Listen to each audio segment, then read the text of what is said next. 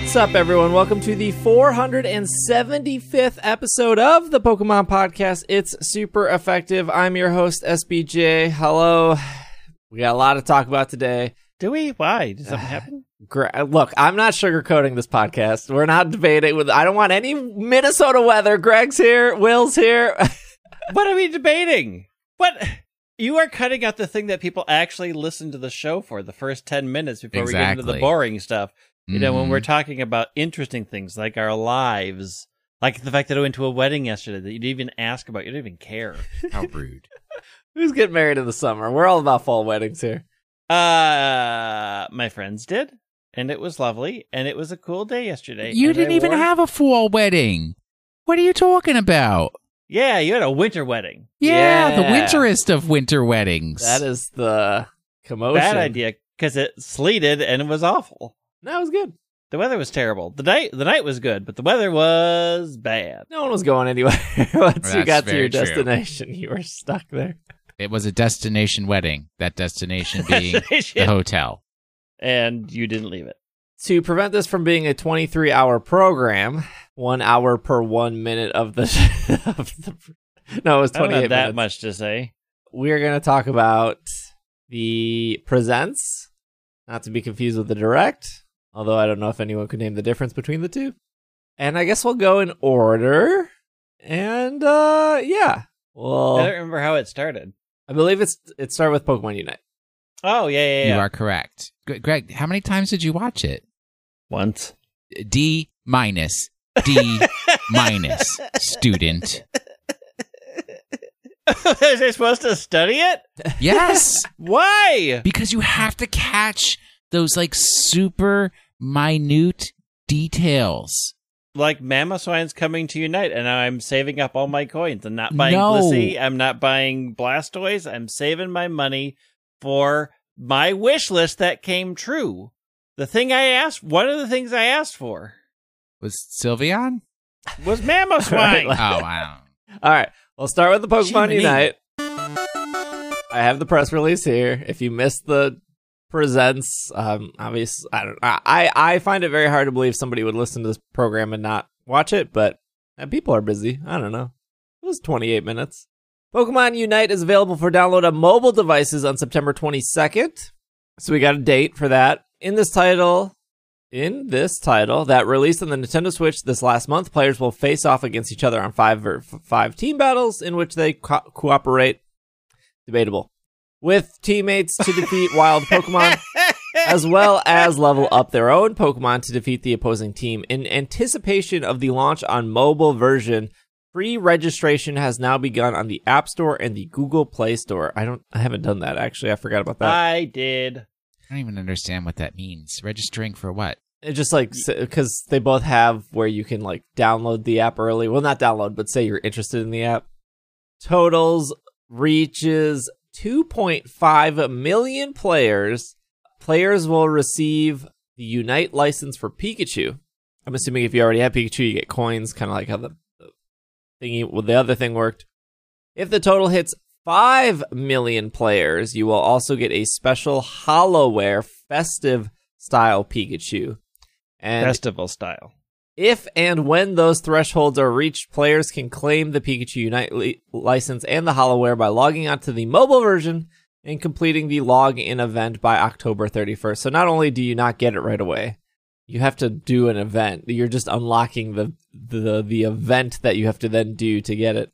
Pokemon Unite players can also log in the Nintendo Switch version of the game right now to receive the Unite license for Zeraora. If players link the same account to both the Nintendo Switch and the mobile version, they will be able to use Zeraora in the mobile version when it launches too. Trainers can look forward to Mamoswine and Sylveon coming soon as the next playable Pokemon to join in the fray. When they say next playable Pokemon, are we just still continuing to skip Blastoise? We're skipping Blastoise. Blastoise doesn't work. They know it doesn't work, and they have to fix it. It'll ruin the meta, yeah. I'm also curious. So it says you can play Zeraora on the mobile version, but can you not get the festival-style Pikachu on the Switch version if you connect the two? I mean, I would assume you could, but since it calls out one specifically and it does not call out the other. Well, is it also calling out that you can't even buy Zeraora on the mobile version? I think so. Their wording is so specific that it makes me nervous. Yeah, like, I'm not happy about that. Oh, no. Because, I mean, there's crossplay. So. Yeah. Yeah. There's crossplay, but since they specifically point out the one-way version of Zeraora and they don't talk about the other things, I'm wondering how deliberate that was or how lazy that was. Nah, I don't think so. Yeah, it would be very weird if it was like, well, on the mobile version, you cannot buy Zeraora, but if you have the Switch version and you got the Zeraora for free or you bought it, then I can't imagine that would happen. I don't know, is 250,000 and 500,000 pre-orders? That seems like a lot. 250,000? No. That's sorry. 2,500,000 sorry, and 5 million people. That's not a quarter. That's millions and more. 2.5 million or 5 million. This is like worldwide. A lot. It's worldwide. It is a lot. It's not. It's worldwide. It doesn't even have to be people who play. All they have to do is indicate that they want to download the game.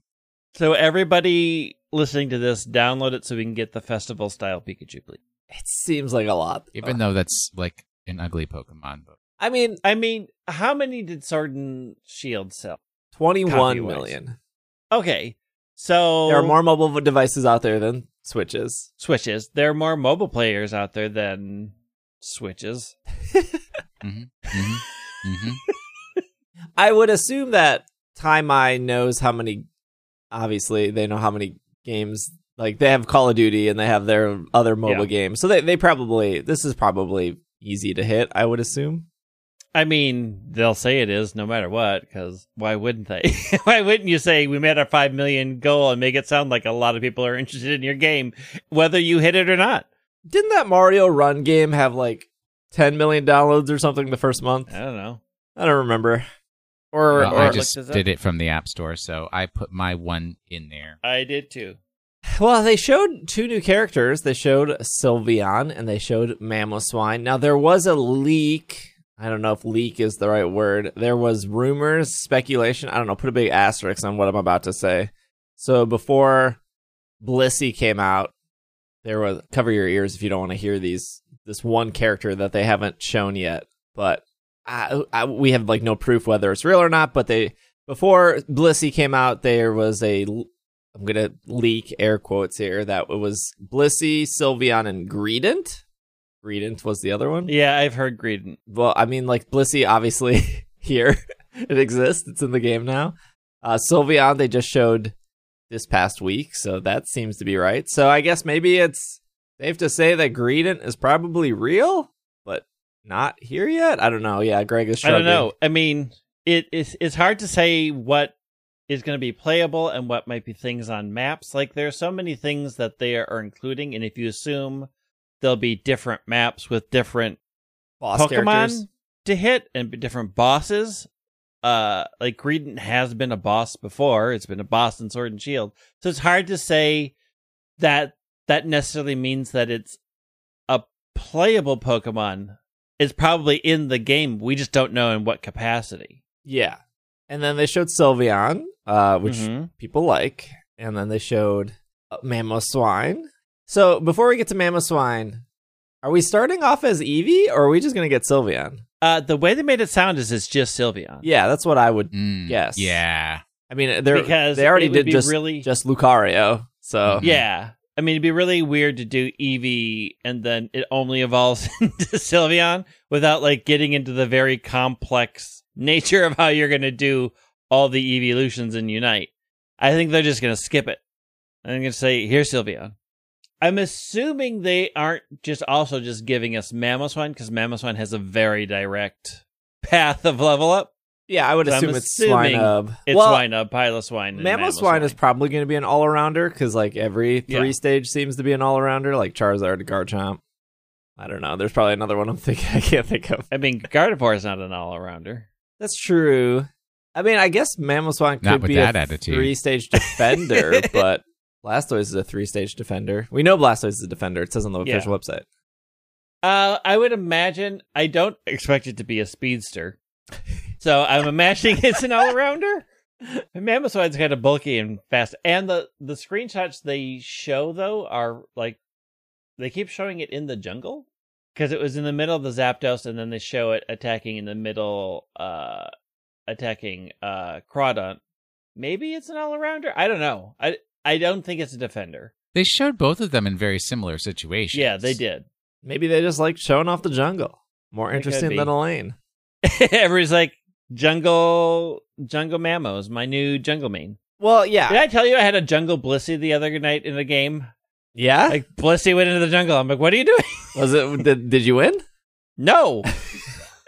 We did not. I had a jungle Mr. Mime one time. I saw that. They were on the other person's team, and they were very wrecked good. You. We lost. Mm-hmm. So they opened with Unite. That's pretty much all the Unite news. 2 new characters, the mobile date. I think some people walked away being like, "Oh, crossplay is a thing." They definitely said this. Yeah, they definitely said that before. They said cross account and crossplay would be things, but it's nice for them to like reconfirm that. And I guess people finally heard it this time. So here's the question before we move on from Unite. The Switch is not the most powerful system in the world. You can see your frame rate in the upper corner. It'll say like, it never says 60. It always says like 47 or 48. Yeah, it says 47, 48, yeah. Do you think that if, let's say this was your favorite game ever, Unite was it was your go-to, you plan on dedicating your next 10 years to it, League of Legends in the garbage. Those people are out there. Yep. Do you think you would buy like the best iPad out there and just hook a PlayStation controller up to it and just play Unite that way? Because I would assume even a 3 to 4 year old iPad would run better than the Switch. I mean, maybe. I mean, I might. I mean, I have a new iPad, but I mean, I was downloading it. Does it have to be an iPad? Could it be like a less expensive Android device that has a high power processor and screen? Yeah, I mean, than the Switch. Yes, but I mean, does it need the tablet world? The iPad is the dominant device. No, I'm not so sure about that. Is the frame rate that important to that game? If you just want an overall smoother experience, I think the problem is like you're still going to get to that menu selection screen, and it's still going to be super laggy because it's trying to load in 10 people. The only issue I ever seem to have is lag in the game, not frame rate. It's just like, oh, there's internet lag. Yeah, I don't really notice like, ooh, this isn't the highest quality of low quality graphics. Yeah, I don't know. I think it would be nice to have like. I think the only thing that would make me switch from a Switch to like an iPad is I would assume the controller would be more customizable.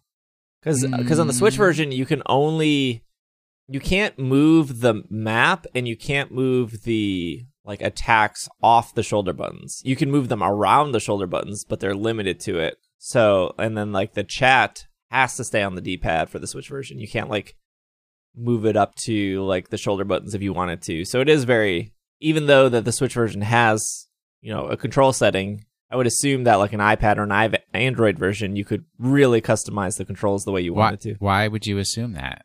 What would restrict it? Why would... Because the controls are determined by the app, not by the... Yeah, but if you're talking Android, you can do literally anything on Android. That's hacking. That's that is illegal. Not and iPad. No, you cannot. And if you I'm Android, turning you over to the internet police. Literally do anything. I mean, if you're going to go that far, just install an Android emulator on a desktop computer and go that way. Yeah, because that way you'll get the best performance. I would not be surprised if people do that. Yeah, I'm sure, but you're not going to then become world champion and walk into an esports competition carrying your desktop computer and say, "Oh, but this is how I play." This is how I play. This is how I because you're disqualified. You have to play the game the way the game was made, and if you go beyond that, it's broken, and you're a bad person. Well, if you go beyond that, plus ultra, but plus ultra. Ooh, the most episode. Oh, I guess we're also assuming that you can even hook a controller up to the mobile version. I would assume you could, because I would assume you could. I would give that, yes, because the platforms do support the Bluetooth controllers. I mean, now I feel like I have to get a controller for my iPad, which means I have no reason not to jump back into Genshin Impact if I do this. You just don't have a... This is like a bad situation for me to be in. PlayStation controller or an Xbox controller laying around? Why would he have either of those? He does not have a PlayStation or an Xbox. I have a PlayStation 4. Yeah, there you go. That's all you need. Or does the PS4 controller? I have a PlayStation, PS4, PS5. Something. And I have an Xbox... Something. One? Do you really? Yeah. How come you didn't friend me on either of these platforms? Because I have not turned... Matter of fact, we disconnected them when we moved our living around. Except for, I think I reconnected the Xbox. I don't know why. Because I still haven't turned it on. The problem is there's years. 2 Xbox One controllers. One of them is compatible with iPad. One is not. So I would say go PlayStation. I've heard that the PlayStation controllers are easier to hook up. I mean, can't I just buy a controller specifically for the iPad and just be done with it? Yeah, but why would you do that when you could just get the PlayStation controller, which is like the best controller out there? Because A, I don't know where it is, and B, I don't know which version I have. No, because the joysticks are both down and it's nice. No. Okay, so the Switch Pro controller is garbage? I prefer a PlayStation 4 controller over the Switch Pro controller. I would hardly disagree, except for the fact that Katamari Damacy does play better when the sticks are parallel. It does. They then showed Pokemon Go, which wasn't anything specifically new. They just showed some of that, like Wooloo, Squelvet, Hey, Hoopa is making Zacian and Zamazenta, and we're just skipping Alola altogether. Yeah, I'm not thrilled about. This is weird. Which I don't have a problem with. It kind of goes with the. I feel like sometimes the Pokemon Company starts to establish patterns. We talk about it all the time on the show. Everyone likes to talk about the patterns on Twitter. You know, Gen 8 was supposed to have 2 new Eevee evolutions because Gen 2 had Eevees and Gen 4 had Eevees and Gen 6 had Eevees. So Gen 8 must have new Eevees, and that didn't happen. I feel like sometimes they're just like, we started a pattern. We don't like this. Skip Gen 7. Do it. We got to throw them for a loop. I mean, are we going to talk about the fact that the Pokemon Go song got lyrics? Only the nighttime. No, because I refuse to listen to any audio from Pokemon Go altogether. It gives me... You can listen to it on YouTube! True. I didn't look it up. And Oshawott coming to Community Day. Oshawott is coming to Community Day, yeah. So, we can't record Sunday the 19th. We have to come up with a different day. That's fine. We can record early. The one thing I want to say that wasn't shown in the presents, but we should talk about, is Pokemon Go is terribly broken right now. They put Phalanx in raids, and then people couldn't see Phalanx because it was too zoomed in, so they had to, remove Phalanx from raids, and then they put, Alec Machamp or something to, substitute. And then... if you put Phalanx as your buddy Pokemon, he's just vertical. He doesn't actually, follow you. He just goes, straight up like a totem pole. Yeah. He, doesn't look good in the menu. It's just Phalanx, really. Phalanx has ruined this game. I haven't found a Phalanx. What do you mean? I just got 20 of them on my bike ride this morning. I haven't seen any in my area. I haven't seen any raids either. Yeah, he's not in raids. Shadows. I got raids now. They did bump him up in the wild, and I believe he's in eggs, but I've seen, I don't know, in the last 48 hours, I've seen, 3 in my house. I think I got all of the Galar ones that are dropped. I got Squavits, I got Wooloos, I got Phalanx. What else is there? I have no Phalanx. I have Ice Daramaka. I have Zacian, right? Zacian's in raids right now. Yeah, I didn't do a raid one though. But I've not had a Phalanx. Yeah, they're right. I got extras. And I see their shadows. They just don't come to me. I got one in my house right now. I have a Pokemon Go public service announcement about raids. If you're intending to invite me to a remote raid and it's Galarian Weezing, I will be removing you from my friend list. Why? It could be shiny. Don't I don't need shiny Galarian wheezing. I don't need to spend a remote raid pass on that. Thanks. Also, the notification system is really bad. That's always been bad. Send me things, and I'll see it on my phone, and by the time it actually pops up, the lobby's gone. Yeah. Okay, can we also talk about how are we... We're here. This far into the life cycle of Sword and Shield, and the YCOM is still that bad? Because they haven't... What, do you expect them to fix it? Yes. People expect them to add the rest of the Pokemon, too. I mean, it is so bad trying to do Chandelure raids this weekend. And so it was like, I have the raid up, and I'm like, well, maybe YCOM will decide to show me. We'll just keep hitting it. Restart it. Maybe we'll start that. It is so awful. It's bad. And I still can't believe, like, we are 2 years into its life cycle, and they haven't even, like, stated we're looking into it. I think it's just like, nope, it's going to always be bad. Done. It's just bad. Yeah, they got other games to work on. One of the problems is anything internet related, it's even in 2021, it's so fragile. It's like they could change one thing and be like, oh, this is going to improve it. And then all of a sudden, YCOM doesn't work at all anymore. Ever again. It doesn't work now. Well, I mean, it kind of sometimes works. I mean, if they could just... Dynamax Adventure, like, they got it mostly right. Yes, mostly. I would take the Dynamax Adventure system over the...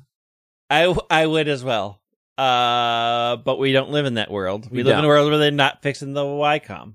Pokemon Go, very short during the presents. I am meeting with Niantic this upcoming week.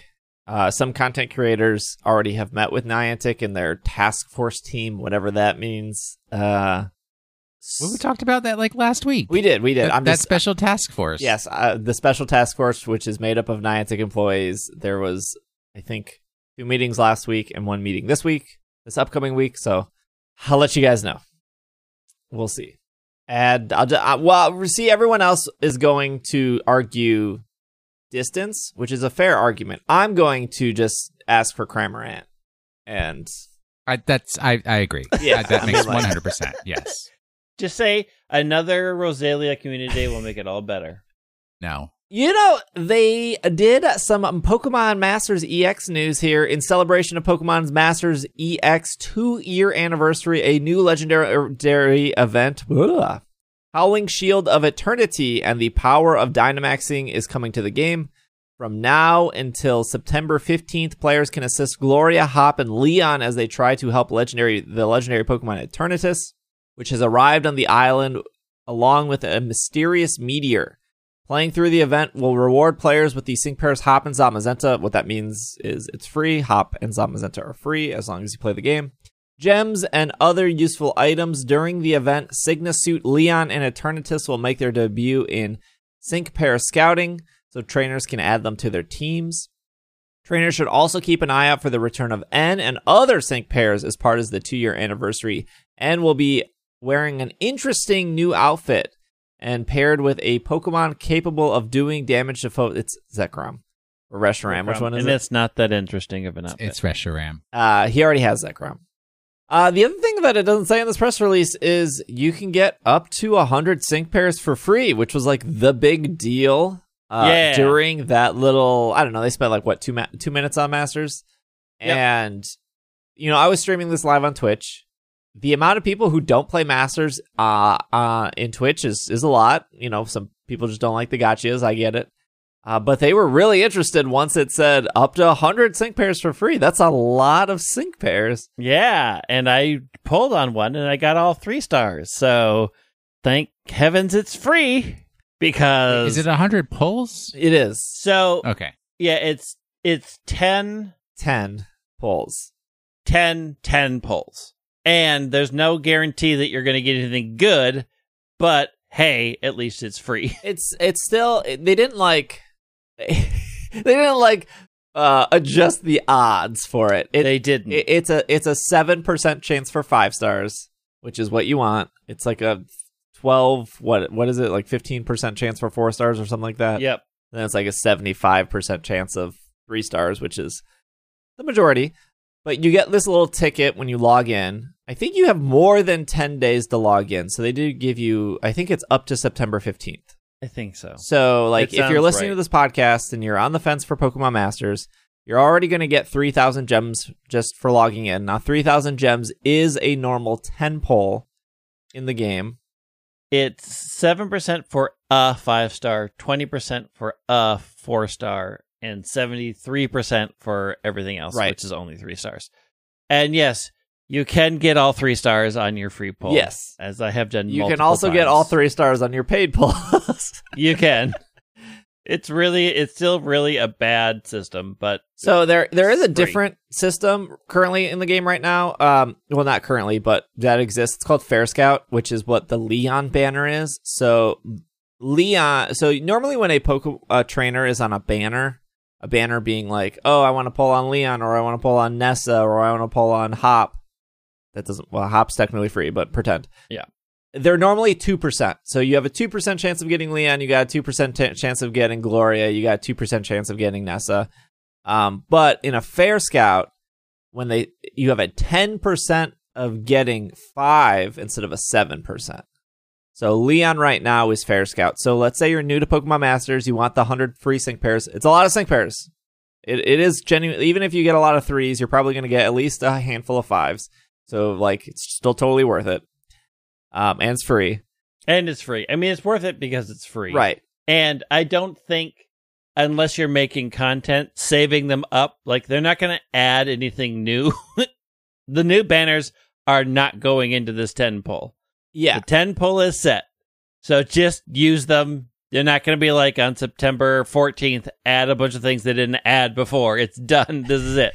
You can't save the tickets, though. You don't have to, like... Right. You'll get 10 tickets total. If you do decide to play and you get the 3,000 gems, you can either... I would maybe suggest pulling on Leon because it is Fair Scout and you can't use your free 10 pulls for Leon. Yep. Or you can maybe save for N, which is one of the 2-year anniversary things, which his outfit's kind of okay. It's a wedding outfit. He's finally here to make good on what happened in the Ferris wheel. Finally. Make you an honest person after that incident. Green hair is an auto no on me. But okay, so go in now because the Sycamore event is back, and the Sycamore Xerneas pair is like the most powerful free pair you can get, and it's free. You just have to complete that storyline. That storyline isn't difficult to do. I strongly suggest if you are interested in going in and play it now while the Sycamore event is still live.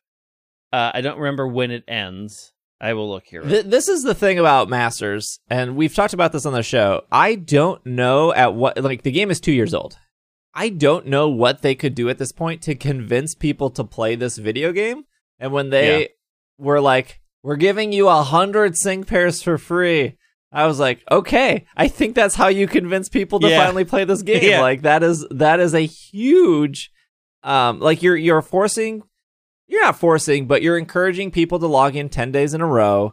Once they log in, they're going to get their polls. They're going to maybe get a character they like. They're going to poke around the app. Like this is probably the best way to convince somebody that they should check out this game. Yeah. How many sync pairs total are available in the game? Too many. I can find out in a sec. The legendary events that are currently active, which are Getsis, Sycamore, and Cyrus, are up until 9/16. There is 178 potential sync pairs right now. Jeez. Okay, so there's no way to pull them all for free in this method. You'd be real lucky if you get like... I mean, a bunch of them are free. A bunch of them come from eggs. So, like, you can get there. A lot of them come from BP. I mean, how does the egg work? Like, the Pokemon hatches from the egg and somebody walks up and says, I paired with that one. So, no, you pair with it. You yourself. Your character pairs with it. Yeah, your own character pairs with it. You get eggs by doing, like, training missions. You can hold, like, 4 to 8 eggs or whatever. So all I'm saying is the storytelling consistency and logic on Passio is a bit sus.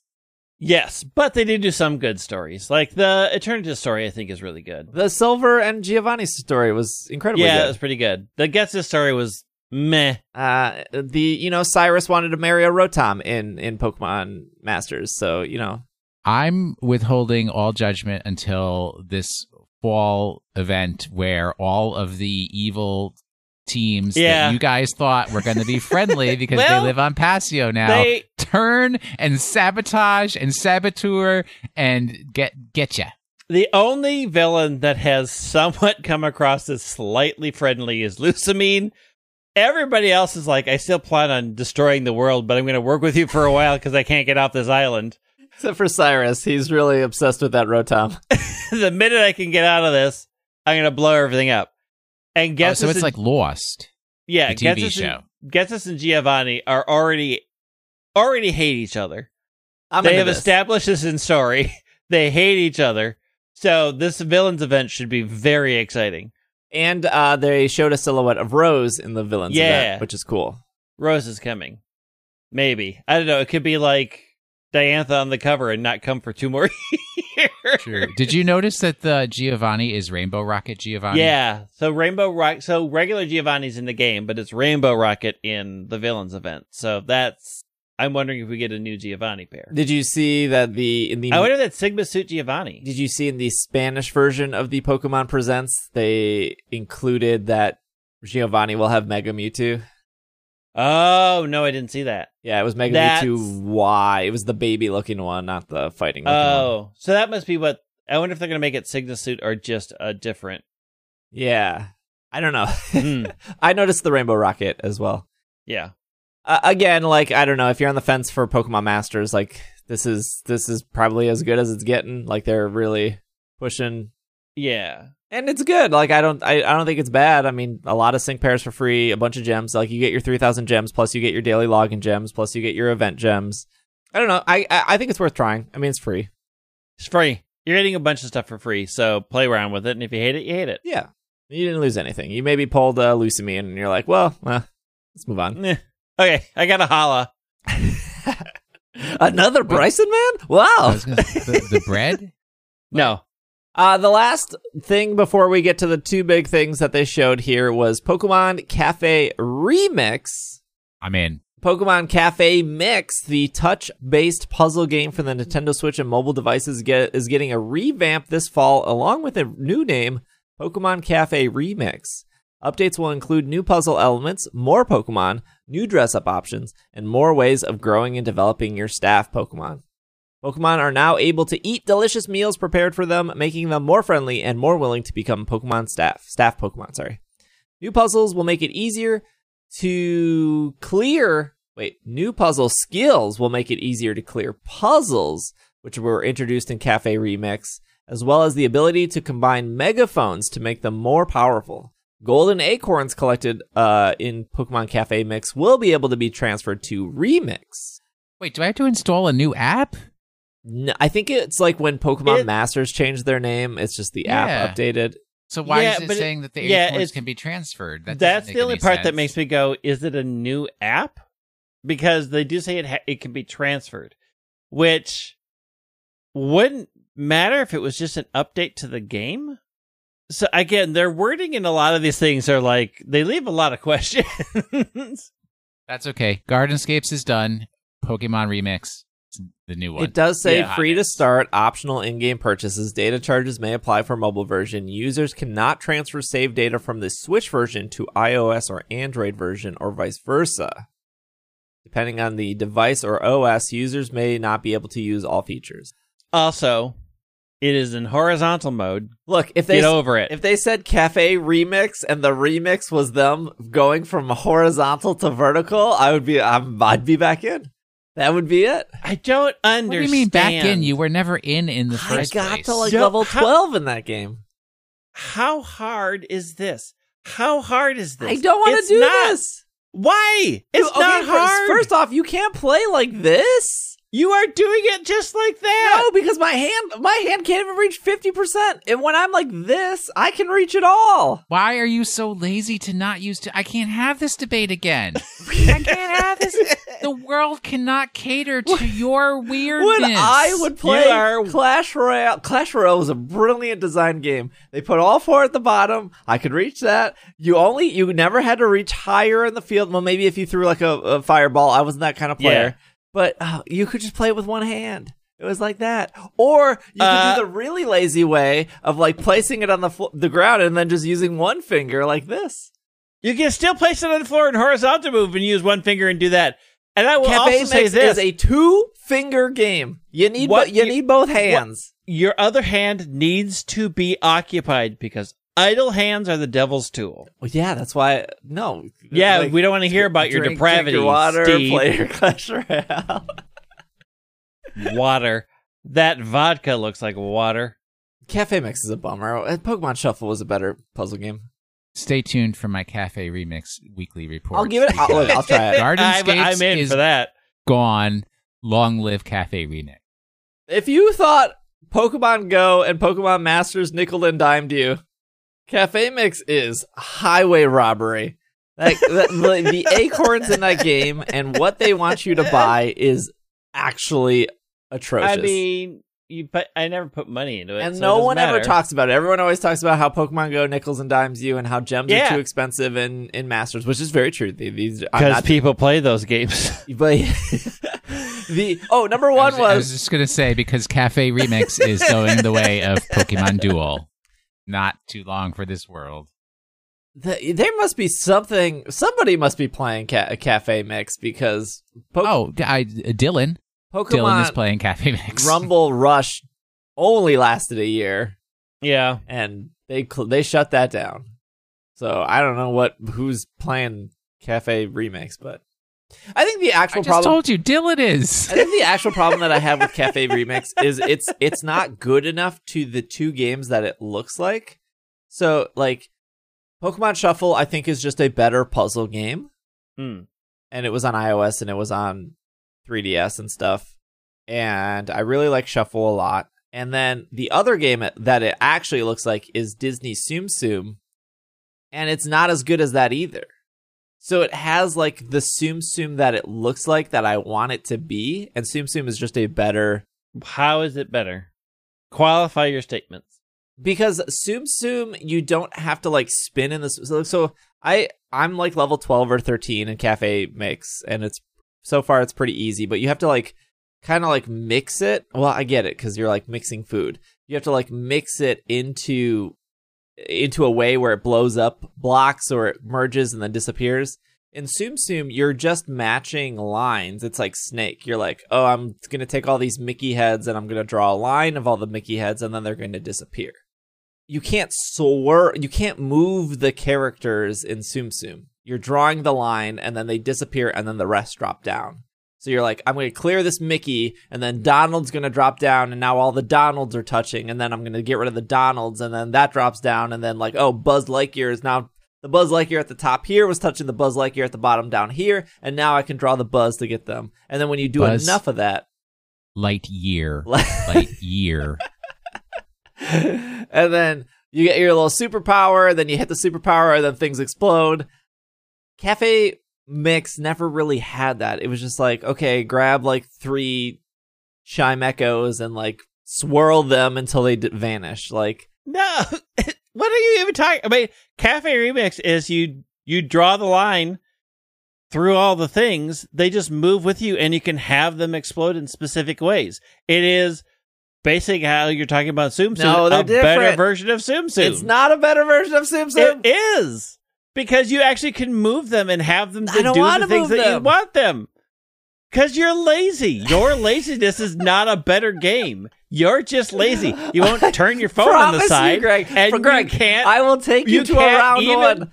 We will play the Tsum Tsum, and you'll be like, "This is better. It is better. The Tsum Tsum is better than Cafe Mix." By making that statement, There is no amount of dragging me to round one that will ever get me to agree that Tsum Tsum is better because you made that statement. You know this about me. You have doomed that game to forever be ignored by me. Disney Tsum Tsum is a better game. It isn't a better game. It's a far worse game. It's better. It's awful. I can't even believe they made it. It's so bad. We need to take Disney a break. cash grab at its worst. Oh, there's no debating it's not a cash grab. That is true. It is 100% a cash grab. We have been to the Mall of America multiple times, and not once have you dragged me into that arcade to show me Tsum Tsum. Is it not? Because it's not a Disney. It's Nickelodeon. They don't have it. That's not in the arcade on the arcade on the third floor. Yeah. Wait, there's an arcade up there? Yes. Oh, dude. Do you even pay attention? No, I'm trying to Why get do me we take Pokemon. you places? Is it around? Is We're it around going to one? break. No, I don't know. I don't think so. No. Okay, let's take a break. When we come back, we're going to talk about Diamond and Pearl. Pokemon. This week's episode is brought to you by Shaker and Spoon, a subscription cocktail service that helps you learn how to make handcrafted cocktails right at home. Why do you say that like such a creep? I don't No, it's understand. romantic. That's romantic? How? We need to have an intervention with Irene. Every box comes with enough ingredients to make 3 different cocktail recipes developed by world-class mixologists. All you need to do is buy 1 bottle of that month's spirit, and you have all you need to make 12 drinks at home. And once again, Shaker and Spoon's craft mixologist recipes came in handy at another wedding, as it did yesterday, because they had a list of all the liquors, and you can make things. And even though I don't drink, I knew what things I could make. I didn't make them, but Brent did. There you And go. Brent realized open bar is a bad idea for Brent. 5 cocktails in. At just $40 to $50 per month, plus the cost of the bottle, this is a super cost-effective way to enjoy craft cocktails. And you can skip or cancel boxes anytime. And they come with recipe cards on how to make the cocktails, which you can give to other people who may want to learn how to make those cocktails themselves, which is something that I did, and they appreciated that. Invite some friends over, class up your nightcaps, or be the best house guest of all time with your Shaker and Spoon box. Get $20 off your first box over at shakerandspoon.com/PKMNCAST. shakerandspoon.com/PKMNCAST. We have to work on your game. He's not in the advertising business.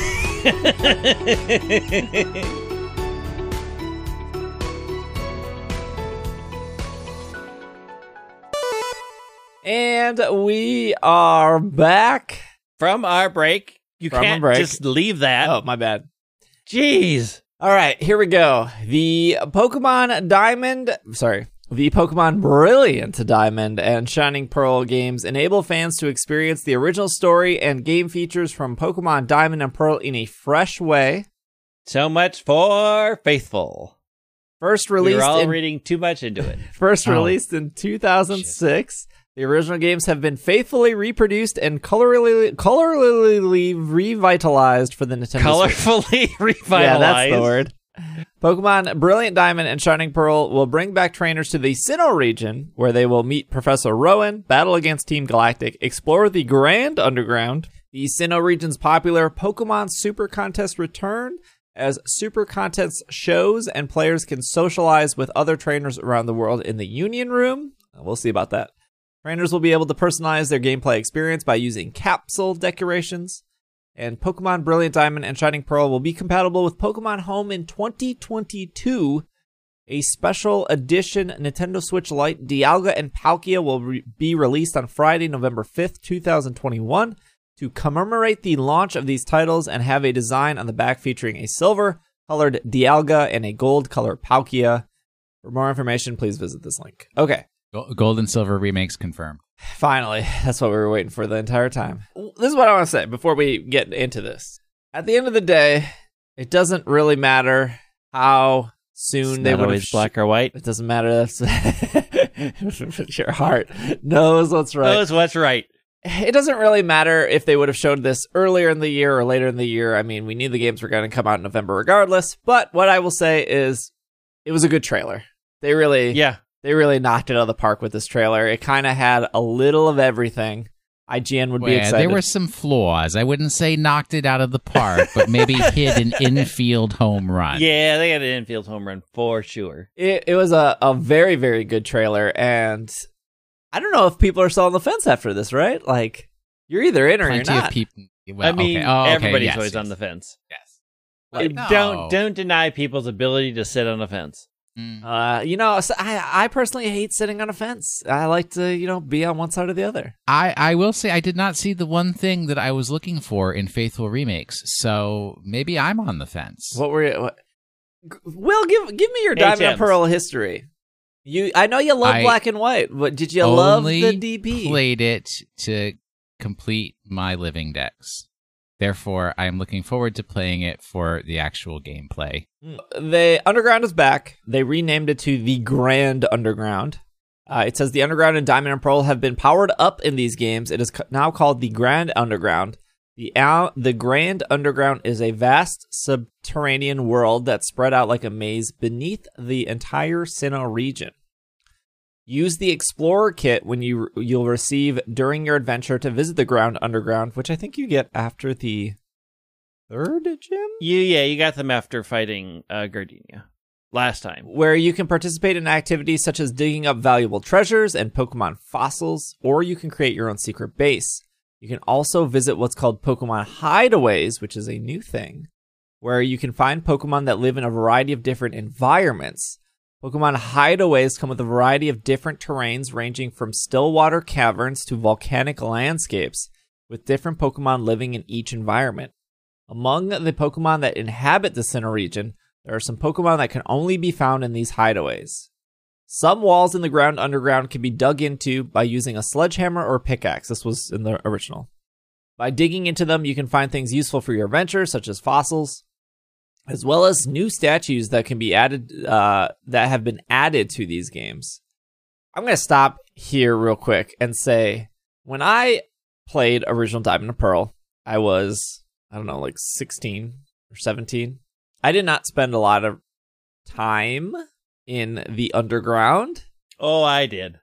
And so by playing through Platinum a year ago and having 200 plus people in my Twitch stream be like, oh, you gotta do the underground, it's so fun. As an adult, it was not that like it is. It's like a cute mini game, but there's not unless you're looking, supposed to be like online interactive component to it. Like finding your friends' stuff. There was local. There was local where you could run around and tag and stuff. But the actual mini game of digging up fossils, it's a good mini game. Yeah, it's a frustrating mini game sometimes, but yeah.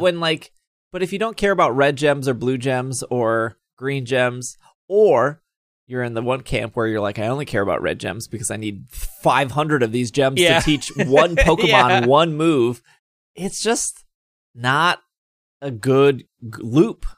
There's not enough. I think here's the thing. It almost feels like a bad Pokemon Masters poll where you're like, yeah, I like polling in Pokemon Masters. Who doesn't like trying to get 10 different characters and hopefully one of those characters is good? But in the Underground, it was yeah, I like digging, but when you're only digging up gold nugget, it's just is there anything else here? I mean, post game there were a lot of fossils in there, which is what I spent all my time getting. The fact that they're adding statues. So look, yeah. I'm not complaining about. I just want that mini game to feel more fun, and I think the way you make that feel more fun is you add exciting things. Hey, I want to keep digging over and over for a Rayquaza statue. That sounds cool. I am curious if secret bases will actually be like secret bases before, where you can have other furniture and things. Because the way they make it sound is it's just for statues and nothing else. And before you could make obstacle courses and you could put traps in your secret base and people could meet you. And here they kept saying they kept making it sound that it was just for statues, which makes me less interested in customizing my secret base Well, except the statues determine what the hidden realms are that you walk into. Well, I think it changes what Pokemon appear, but looking at the map for the hidden realms, it looks like hideaways.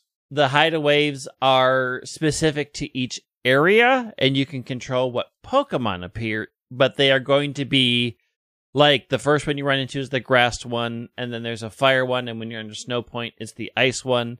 Like, if you look at the map on the webpage, it seems that the hidden areas, the hideaways, or whatever they're called, don't change, but the Pokemon in it will change based off of your statue. There's some screenshots here. One of the screenshots is like an overhead Animal Crossing grid look, and it says 2 out of 18 statues placed in the room. And then the second one shows a bunch of statues. It has like a green Charizard, a green Venusaur. It has a Snorlax on a stand. It has a Pachirisu and a Croagunk on a stand. And then it has a non-green Turtwig, Chimchar, and Piplup not on stands. So I don't know if I'm reading too much into that, as like maybe the green Charizard is more rare than a non-green Charizard, or maybe the Snorlax on the stand is just rare because it's on a stand. Is there a Snorlax not on a stand?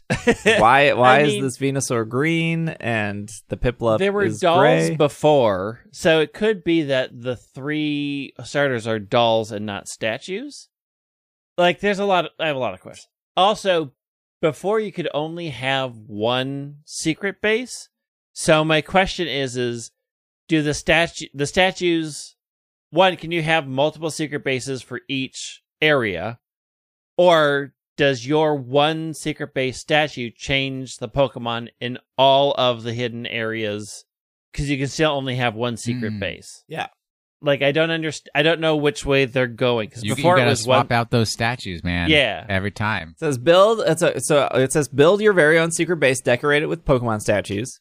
You can use an item called the Digger Drill in the Grand Underground to build yourself a secret base within the walls.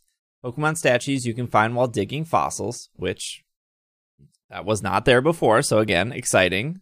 Hopefully. You can. They can be placed wherever you like inside your secret base, so you can customize your own space. It says adventure together with trainers all over the world in the Grand Underground. You can interact with trainers all over the world through your Nintendo Switch system's local communication or online communication, as well as together in the Grand Underground. You can dig for fossils together with other trainers. And they show 2 screenshots. The top screenshot has 2 Dawns and 3. Whatever that dude's name is. What was the male? Not Dawn. Not Dawn. I love Not Dawn. 3 Dawns and... Ethan? Ethan is gold. Oh. Dang it. Brendan? No, Brendan is... Brendan is what is the Gen 4 dude's name? Clyde? Charles? No. Billy? There's never been a Billy. Billy? Esteban? That has to it's be it. Esteban. Okay. It is Dawn and Ethan and Chris is Gen 2. Jimbo. Brendan and May is Gen 3.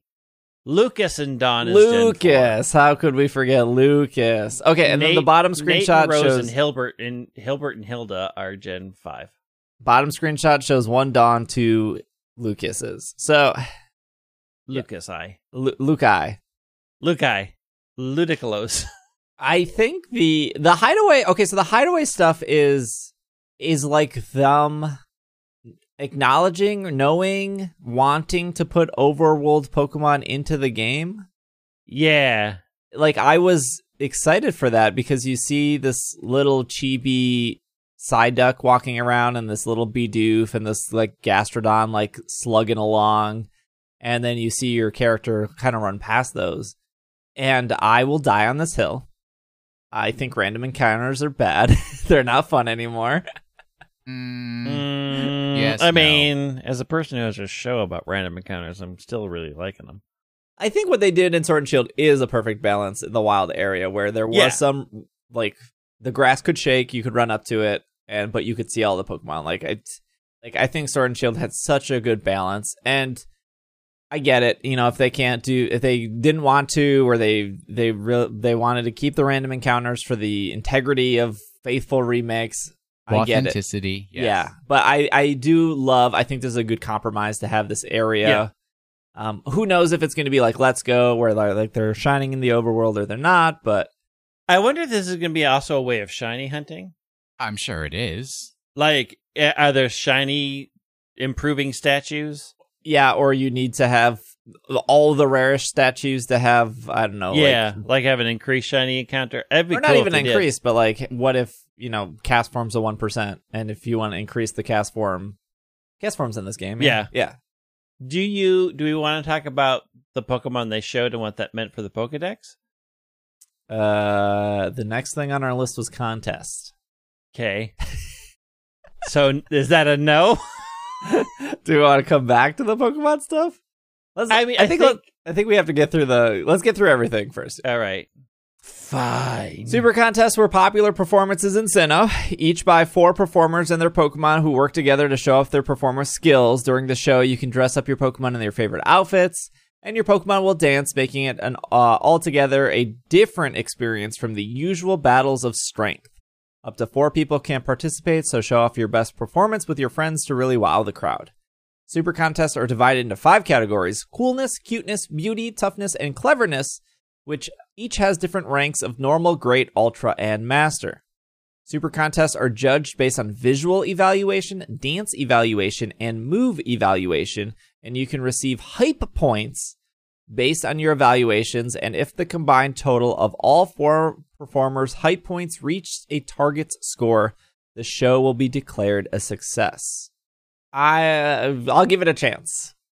I don't think I did any contests in Gen 3 or Omega Ruby or... You had to do one. Yeah, they forced you to do one. Yes. I do enjoy contests. I think the poffin and maxing out the beauty or whatever toughness stats, like that's kind of fun. What's interesting is they added an entire new section with the dance section in between visual and move. Like, there's a rhythm game in the game that is different from the 2 standard parts, which is how well have you raised this Pokemon and dressed it. So the visual beauty, which is like, you just get judged. And then the move part was always there, which was use moves in unique ways to debuff other Pokemon, to buff yourself, to get appeal points. And those are still here in the visual and move parts, as far as I can tell. Yeah. It's the dance part that I think is going to be controversial, because it is a rhythm-based game and therefore somewhat dexterity-based. I'm real bad at rhythm games. That said, contests are completely optional, and you never have to do them, so I don't think it's that big of a deal. I don't think so either. If you don't know, Game Freak did make a rhythm game. It was called Harmonite, and it came out on the 3DS, 7 years ago or something. I think it was longer than that. But it was called Harmonite, and it had no Pokemon stuff in it, except I think there was a Pokemon song you could do near the end that you can unlock. But yeah, I mean, it comes down to whether or not you like rhythm games. I'd be curious on the ribbon. Harmonite was 2013. So 8 years ago.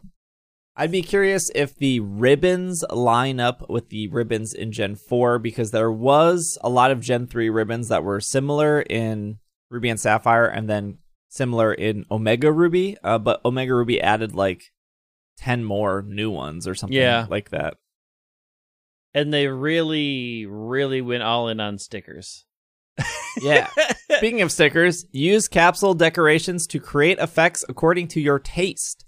Using capsule decorations, you can place stickers to customize the effects and appear when a Pokemon comes out of the Pokeball for battles or super contests.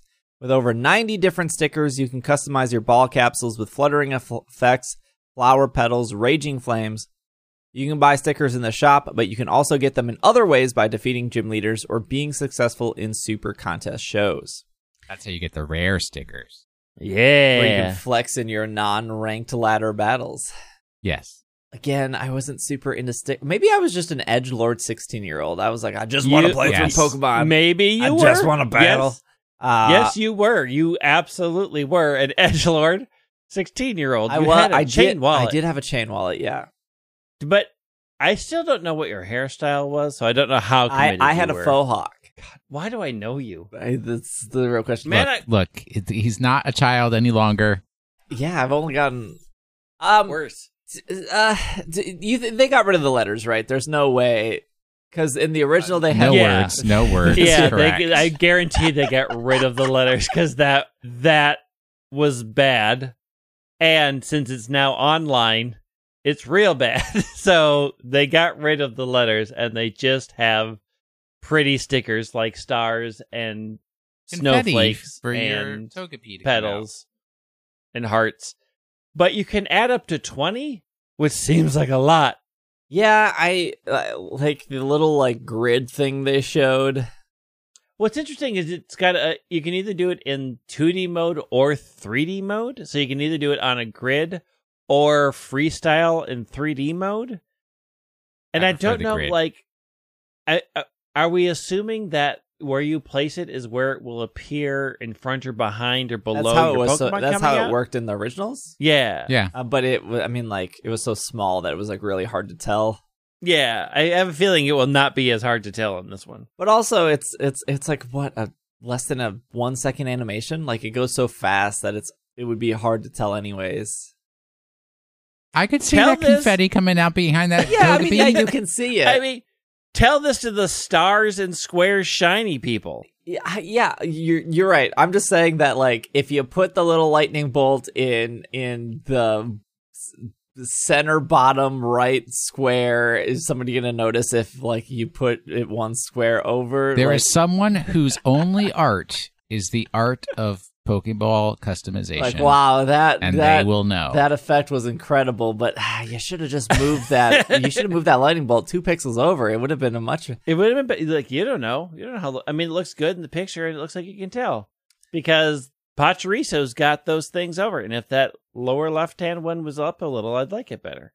Walk around with your favorite Pokemon. Once you've progressed through a certain point in the game, you can choose one Pokemon that you have befriended at a time to walk behind you. Any Pokemon that appears in these games can walk with you, so choose a favorite to travel through the Sinnoh region so as you visit lots of places and make memories together. Now, I don't know if our audience remembers, but there was a place in Diamond and Pearl and Platinum called Amity Park, which was after the 4th gym, I think. Maybe 3rd. Everything's after the 3rd gym. It is in the what is the center town? Is that Hearthome? Where Fantina is supposed to be, but she's not there? It's in the same town as Fantina. And it's Hearthome, isn't it? No. I mean, she's not there. She's not there the first time you get there. She's not it's Hearthome City. She's not there the first time. And Amity Square is in that city. It's the north section, and you could only bring cute Pokemon. Yeah, you could only bring like 8 Pokemon in, and then in Platinum it like upped it to 20 Pokemon or something. Yeah, I got real mad what they considered cute. So you could walk around like a Pikachu or a Bidoof or I think like a Kricketot, and Bidoof wasn't in there, huh? Bidoof wasn't allowed in there. I think Bidoof was. I'm looking at Pokemon permitted. Give me the list. Clefairy, Psyduck, Turtwig, Grotle, Totera, Chimchar, Monferno, Infernape, Piplup, Prinplup, Empoleon, Pachirisu, Drifloon, Baneri, Happiny, and then after the next National Dex, Jigglypuff, Torchic, Shroomish, and Skitty. So you could have Pikachu follow you in Pokemon Yellow. Yeah. But the Amity Park, is like the first time you could pick a Pokemon and walk around with it. And it really didn't do anything, but it was cute. In a 2021 game where Game Freak and the Pokemon Company knows that people like Pokemon following behind you, what is this park going to be doing? I would maybe assume that the park is what unlocks the following Pokemon, but they show in the trailer very early on Pokemon following you. Obviously, you can backtrack. Well, Yeah, I don't think it's very early on. They show cities where you're in, but not when you get it. I would imagine it is in Hearthome City where you get that ability. I'm just curious what this little park is going to be doing now.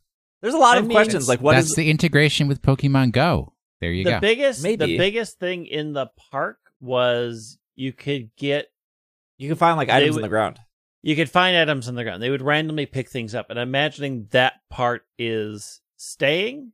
And they probably got rid of the cuteness requirement and just said, here, come into the park. Your Pokemon will follow you around. And then you can pick things up.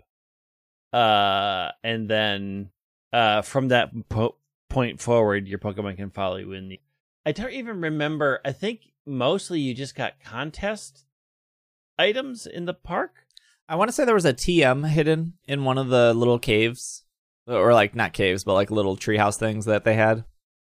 And I thought you could pick up like Carbos. Secret Power and a track were hidden in there. The Spooky Plate was hidden in there, and the amulet. But that's exciting. I mean, like, people freaked out when walking Pokemon came back. Like, at this point, it's like a standard, I feel like. Yeah. I don't know why it was ever, I don't know. It's just, it doesn't like make or break a video game, in my opinion. Like, I can't imagine somebody's like, oh man, Diamond Pearl is my favorite game ever, but if there's no walking Pokemon, I'm not buying it. Like, I'm sure that one person exists. In an infinite universe, anything is possible. But Gleeblorb is like, no. But it's always funny because I'll post like, I don't know, clips or tutorials on YouTube or Instagram or whatever, or TikTok, and then people will be like, how'd you get the Pokemon to follow you in Sword and Shield? And it's like, oh, you must have missed the DLC part of this game, eh? Yeah, it's the DLC. Interact with trainers around the world in the Union Room. Union Room is a facility where you can enjoy battling and trading with other Pokemon and trainers through the Nintendo Switch system or other communication.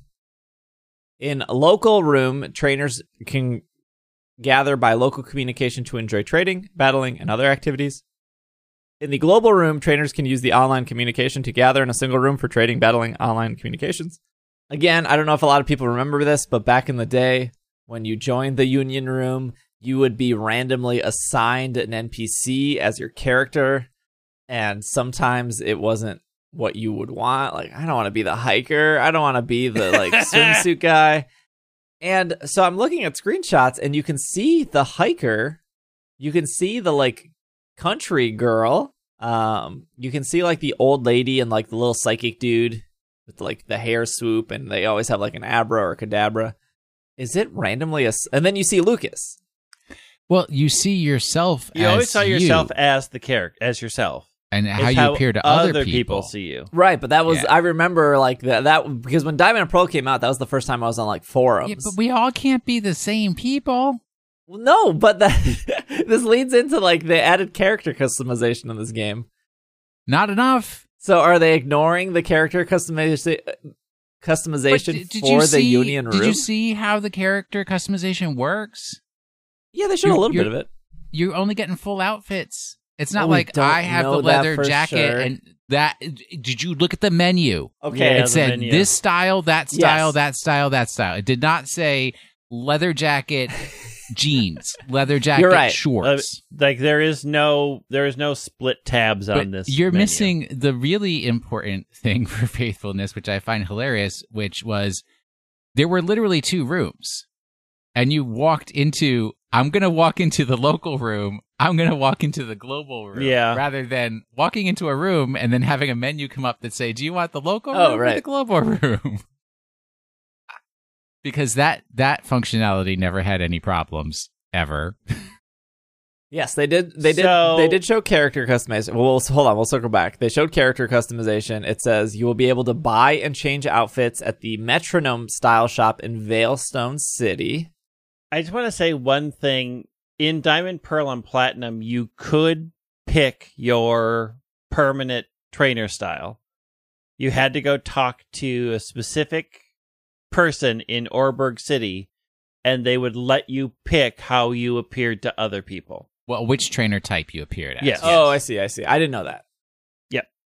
So in That one, and then they also did that in Heart Gold, Soul Silver. I think it was only random in Gen 3. Showed outfits, although Will is right. They only showed like 4 outfits, and it looked like full outfits. And the website is saying you can buy and change outfits at the Metronome Style Shop in Veilstone City. If you are curious what that means, the Metronome Style Shop is where the Game Corner used to be. Yeah, so goodbye. That's gone. Gambling. Hello. Clothes. They only showed 4 outfits. They were complete outfits. We don't know if there's more. We don't know if you can customize these outfits. The outfits they showed were very cute, though. Like, they were all really good outfits. Everyday style, Eevee jacket style, winter style, leather jacket style. We don't know that. It's cool. You can pick your skin color. This was one of my complaints for Omega Ruby Alpha Sapphire that we've talked about.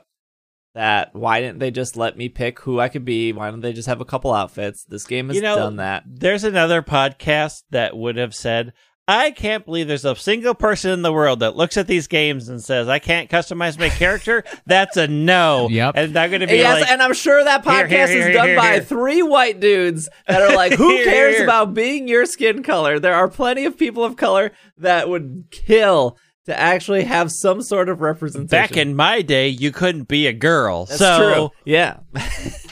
So it's a work in progress. We still haven't addressed the issue that's keeping me on the fence, which actually has to do with the union rooms. No preloaded phrases that appear when you meet somebody. Yeah, but we don't know if that's in or out. They just haven't said. I'm on the fence because I need those phrases. I need to be able to say, I enjoy happy. Game is fun. Yeah. Those were good. I think that's all the features that we've gotten through. And then Pokemon Home coming in 2022. Do we now want to talk about Wild Area and the Pokedex? Yeah. For everybody's like, oh, I wonder if the National Dex and stuff is going to be there. Going by past games and what they showed in the Wild Area, they showed Pokemon in the Wild Area that did not appear anywhere in any of the Diamond, Pearl, or Platinum Pokedexes. Are we talking about hideaways? The hidden realms. The hideaways. Yeah, the hideaways. So in the hideaways, in the hidden realms, in the shadow realms, there's a Numel. Numel was not in any of the Pokedexes, if I remember correctly, and it's in this game. So, like, speculation about what will be and won't be in the Pokedex is sort of out the window right now because we don't know. Something. I need to go back and look. I still find it hard to believe, although believable nonetheless, that they would release a game after Sword and Shield, and that game wouldn't have some of the most popular Pokemon currently on people's minds, like Scorbunny, Grookey, for me, Cramorant. Although I would, as much as I like Cramorant is featured in a lot of merchandise and a lot of, it was in the movie, and it, like, whether or not the US likes Cramorant, we definitely know people over in Japan like Cramorant. So I do think... Yeah, Sentret's not in the Pokedex for Diamond and Pearl or Platinum also. So we already have a couple of Pokemon shown on screen that are in the hidden hideaways that aren't in the old Pokedex. So all guesses about what this Pokedex will be are off the table because we don't know what they're doing. Yeah, we don't know if, like, the hideaways have Gen 8 Pokemon. And that's just something we don't know if things unlock post game. Like, do these only appear when you get shadows that they only lock with certain statues you can get post game? Like, we don't know. But I think people who are making declarations about this will for sure be a national dex or this will for sure only be the Platinum dex, we have no clue. There is not a single there is no way that they released Sword and Shield with missing 200 Pokemon and then a non-Game Freak game comes along and includes all 800 some Pokemon. Yeah. That's not happening. Yeah. It's not happening. But we don't know what the Pokedex is going to look like at this point. Like, we can assume, because they've stated going forward from Sword and Shield, not every game will have all Pokemon in it. So it is unlikely that this game will have all Pokemon in it? Well, you brought that up, and I was going to save this for the Arceus conversation, but like they they did 28 minutes of Pokemon news, and then the last 14 seconds, they're like, by the way, ranked battles will not take place in these 2 new games. They will continue taking place in Sword and Shield. Goodbye, and then they ended it, which is fine, but I just can't imagine, and I just want to lay this out here. I just want people to think about this, that there's no way that Diamond and Pearl have all 800 Pokemon. There's just no way. There's no way that Legends of Arceus, and this hasn't even been brought up, there's no way that game has all 800 Pokemon either. No. Oh, heck no. Heck no. We're going to be lucky if that game has 200 Pokemon. But somehow the narrative around Arceus is that's not even a consideration. People are looking at Arceus and they're like, this is a new style of Pokemon game. I want it. It's not, I'm interested in this Pokemon game, but it better have all the Pokemon. That's not even on the table for most people or the conversation like it was for Sword and Shield. So we have 4 games on the Nintendo Switch that are Pokemon games. We have Let's Go Pikachu, Let's Go Eevee, has 153 Pokemon. We have Diamond and Pearl. Let's just assume that it's going to have 490 whatever Pokemon that was in Platinum or whatever. 494. I think it was exactly 490. The first time it was 493 for Platinum. We have Arceus, which lucky if that game has 400 Pokemon. I don't think so, but so why do people just assume that because of that message, ranked battles will continue in Sword and Shield? They're going to add the last 200 Pokemon. Why? Why would they do that? So I do think, because there's a couple of things that make me think that there's going to be some sort of update coming for Sword and Shield. One, because I don't think we're getting Gen 9 until 2023. So we will not have... You don't think that they're going to do something holiday of 2022? No. Nah. They're going to do something, but I don't think it's Gen 9. They're going to... maybe... Black and white remake. I mean, I don't think they're going to do Gen 9 next year. I don't think that's happening because of the delay this year. Because everything has been pushed back. Okay. So I can see that in a COVID sense that developers are behind. I don't think Gen 9 is going to happen in 2022. I think it's going to be 2023. Which leads me to think we are going to get some sort of update for Sword and Shield, because there will be new Pokemon coming in Arceus, which we'll talk about. I don't think it's going to be a full DLC. I do think they might do hey, we're adding some Pokemon in from these games, and it'll be a free update.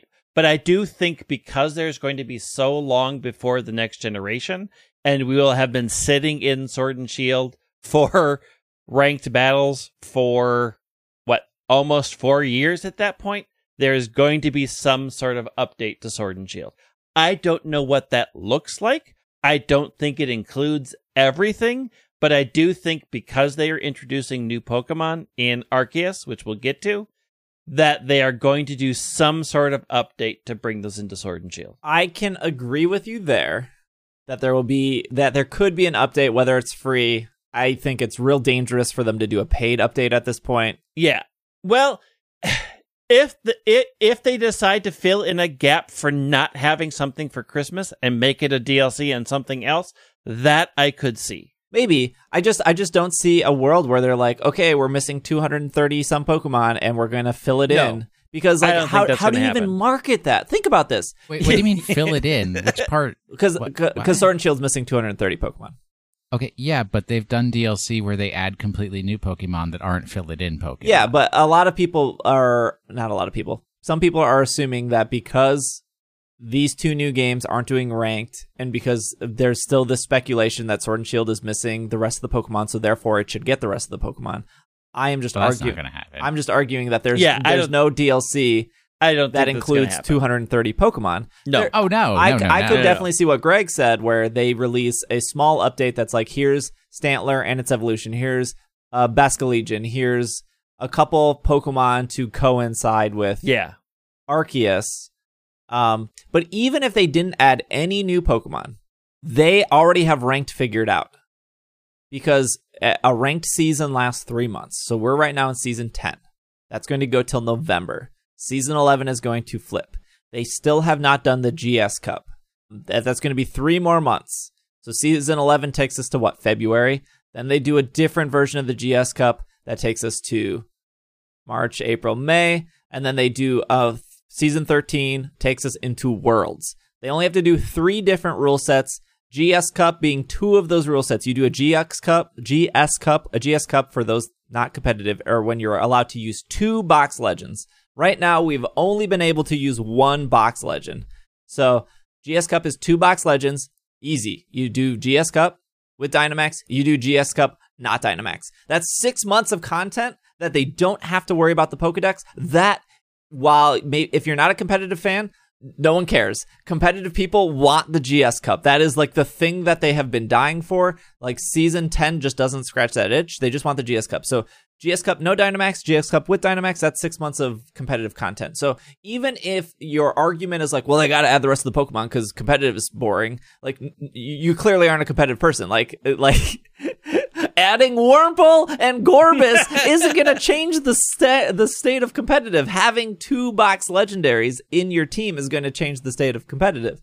And for a third version, they could just do another ban, right? Like they could just say like, hey, we're banning Incineroar, we're banning Landorus, we're banning like these. And now here's your season 11.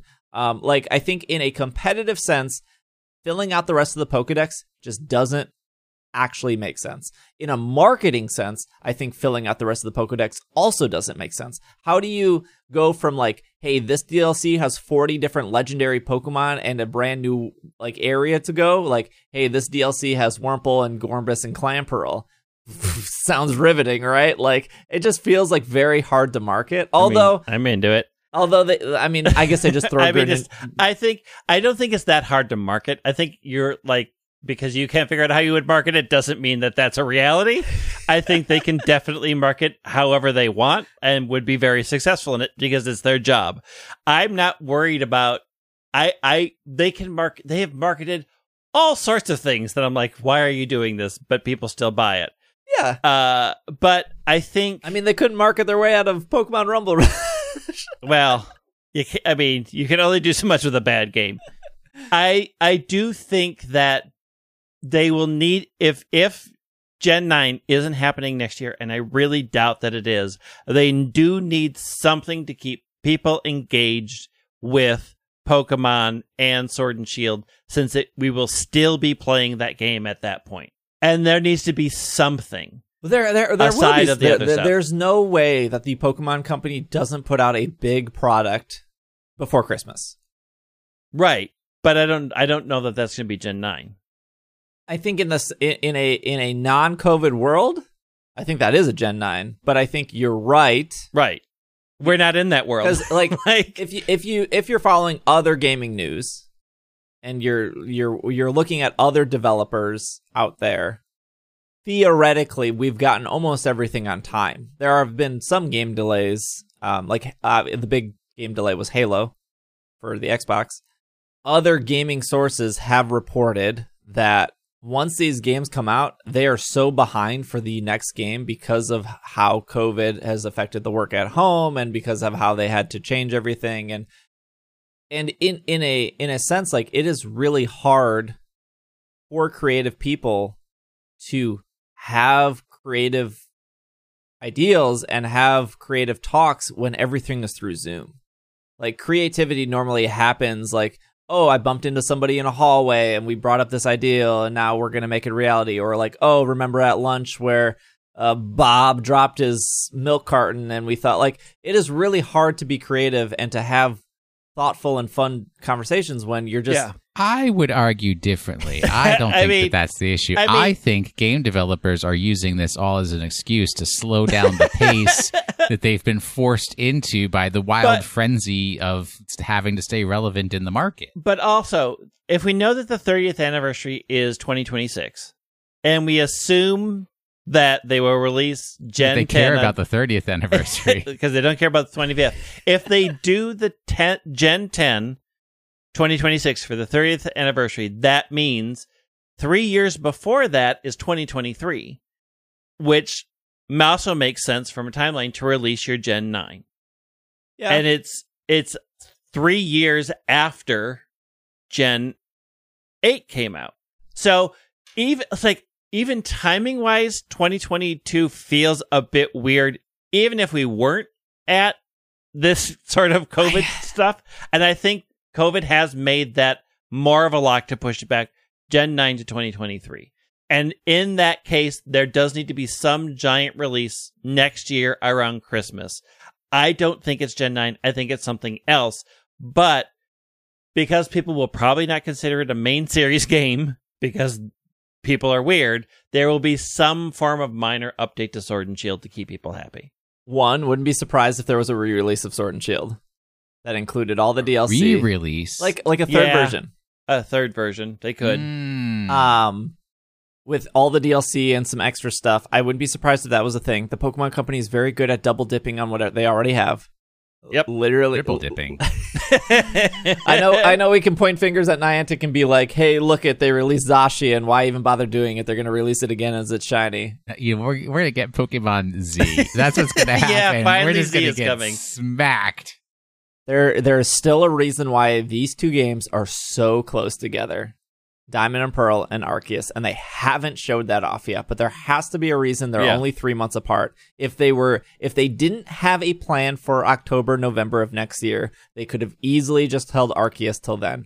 I suspect that Arceus is not going to be this grand, huge game that everyone thinks it is. I don't think it's going to have this huge Pokedex. I don't think it's going to have things that normally Pokemon games have, like breeding. Like no one has even brought this up. There's probably not breeding in this game. There's probably no eggs. No. There's probably no daycare. I mean, there's no daycare because people and Pokemon are separate. Yeah.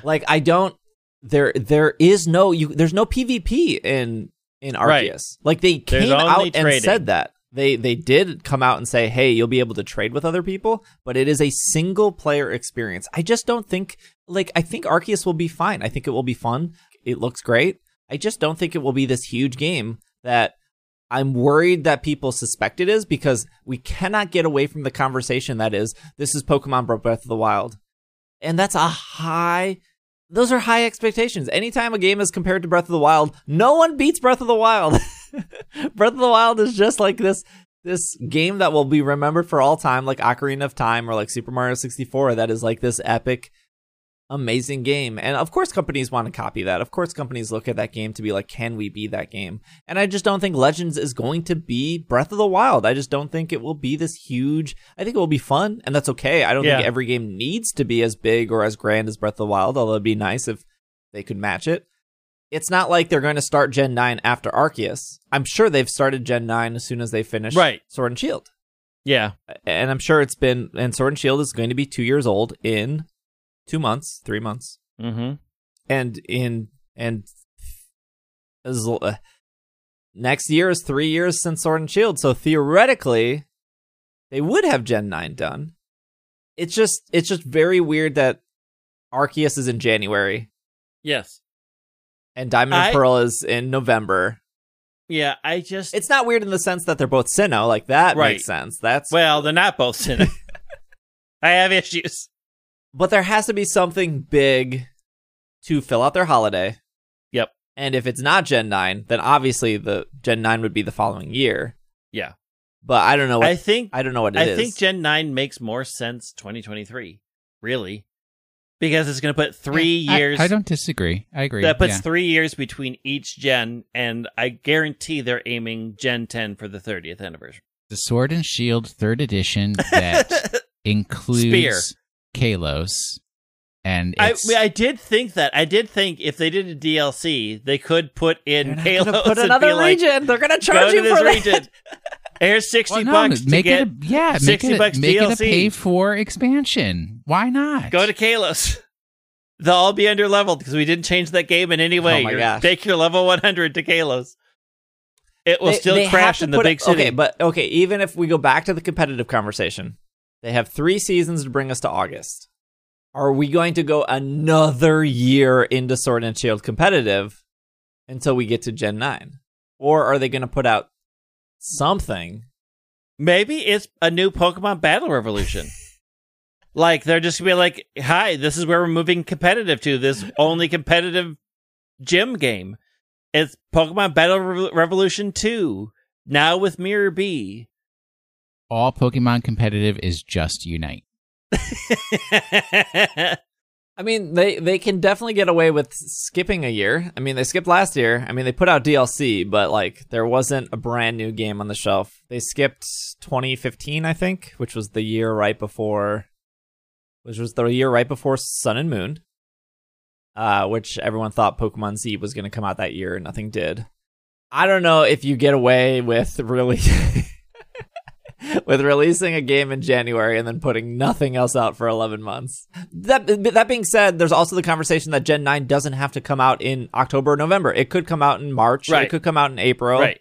Very, very much so. Black and White came out in the United States. It came out, I believe, in March. The thing that I think of is that we will get something around Christmas, and then Gen 9 will happen in the early part of 2023. Like, I can see it being an earlier release than Sword and Shield was. Like, Sword and Shield was November, and I could see them doing Gen 9 in the first half of 2023. What I don't see is I don't see like a Let's Go Johto or whatever other people are speculating. That's just you're building a whole new game from the ground up again. Like, they need time to finish Gen 9. I mean, if they're just adding on and editing and fixing like a Sword and Shield re-release, which is possible, which I think is maybe a little more likely than other scenarios. Like we saw with Ultra Sun, Ultra Moon, they did it in less than a year. The engine for Let's Go is already built, though, right? True. Yeah, but I don't think all of Johto would be the problem. I don't think it's that hard. I think if just copy and paste, they're good at it. Yeah, they're cutting copy paste and then shrink it 65% for chibi. I think it's just a reduction. It's image reduce. I do think it is possible that we would get another game similar to Let's Go, that when they realized at the beginning of the pandemic, like, we need to work on something because these time frames aren't going to work out. And they will have had almost 2.5 years to work on that product. And they wouldn't have built it from the ground up. So I think it is possible, because on an existing game, you don't need that creativity meeting, part because those things are already made. They can be built in silos away from other people, because you're just recreating something and you have the art direction done. I don't think it's as far-fetched as a lot of things, because I do think recreating a game or building off an existing engine can be done individually and not as much in teams, like where you have to be at a core meeting and talk about art direction and talk about Pokemon fitting together, because the game is already established, the script is already written, you just need to make the assets. Yeah, I just think there was a little bit more passion behind Let's Go. Like, they did write a new story, they did fix issues. Write a new story. It was cute. Like, the whole Marowak thing and everything was very good. I mean, they changed a couple of things, which is not that hard to do. Like, the basic story of Gen 1 Here's the other thing stayed. I want to point out is the art direction for both Diamond and Pearl, which makes sense because Diamond and Pearl is made by Ilka, and the art direction for Arceus is not done by James Turner. His name hasn't been brought up at all since Sword and Shield. So because he got fired for trees. Yeah, because they hated the trees so much, they sent him back to the UK. Get out! Go back to England and study your trees. So I am sure that, like, there's no doubt that they're working on Gen 9. Yeah. They probably started Gen 9 the day that Gen 8 shipped out the door. Oh, or before. Because James Turner wasn't also involved, at least that we know of, or wasn't publicly talked about, of the DLC. Like, the DLC was also probably being worked on and whatever. I guess we'll find out all of this come February of next year. They'll release Arceus. February will come. They'll be like, we got some Arceus DLC. Here's our plan for the year. Whatever. And it will be fine. Pokemon Day 2022 will bring us all sorts of interesting ideas. I am the 26th anniversary. Remember all the things we didn't do last year? We broke the pattern. We're doing 6s now. I just don't see 230 Pokemon coming to Sword and Shield.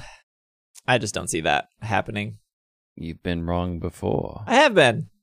I've been wrong a lot of times on this podcast. I was right with Mamoswine, so put it on your LinkedIn profile. I'm sure it'll. It is. Believe me, every time I'm right, it goes on the leaderboards. They showed the swamp mechanics and the snow mechanics again. Those are not fun. The one thing I'm super happy that they showed character customization. I know we talked about it earlier. I do think it's super important. I think representation in games is incredibly important. It is. I think the following Pokemon is a nice touch. I think the Chibis look better than they looked back in February. Overall, I was super impressed with the trailer. I've always kind of had the mindset of like Sword and Shield is like my favorite Pokemon game. Probably besides that, it's probably Ultra Sun, Ultra Moon. It's really hard for remakes to like surpass and be my favorite Pokemon games because they usually like go this weird route or they usually cut things. Or in the case of Diamond and Pearl, if there's no Sword and Shield Pokemon, that seems really weird to me, but I also understand. But also like I don't. But like the lack of no competitive or ranked ladder is like kind of a bummer. But I also get that too because it's not a Game Freak game; it's an Ilka game.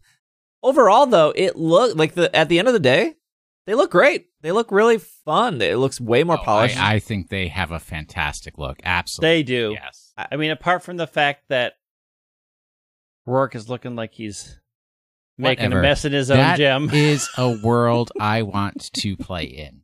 100%. It grabbed me the same way the Let's Go world did. It's just like, this is a world I want to play in. It looks cute. I'm excited for it. They had some new music. I don't know if the new music's going to be the game, but I liked it. The only thing that they didn't show or talk about, but we know it's there. I saw the path for Rock Climb. We don't know if HMs are here or not. HMs are going to be in the game. 100%. They would have shown some sort of writing on Pokemon if they were not going to be in the HMs will be in the game.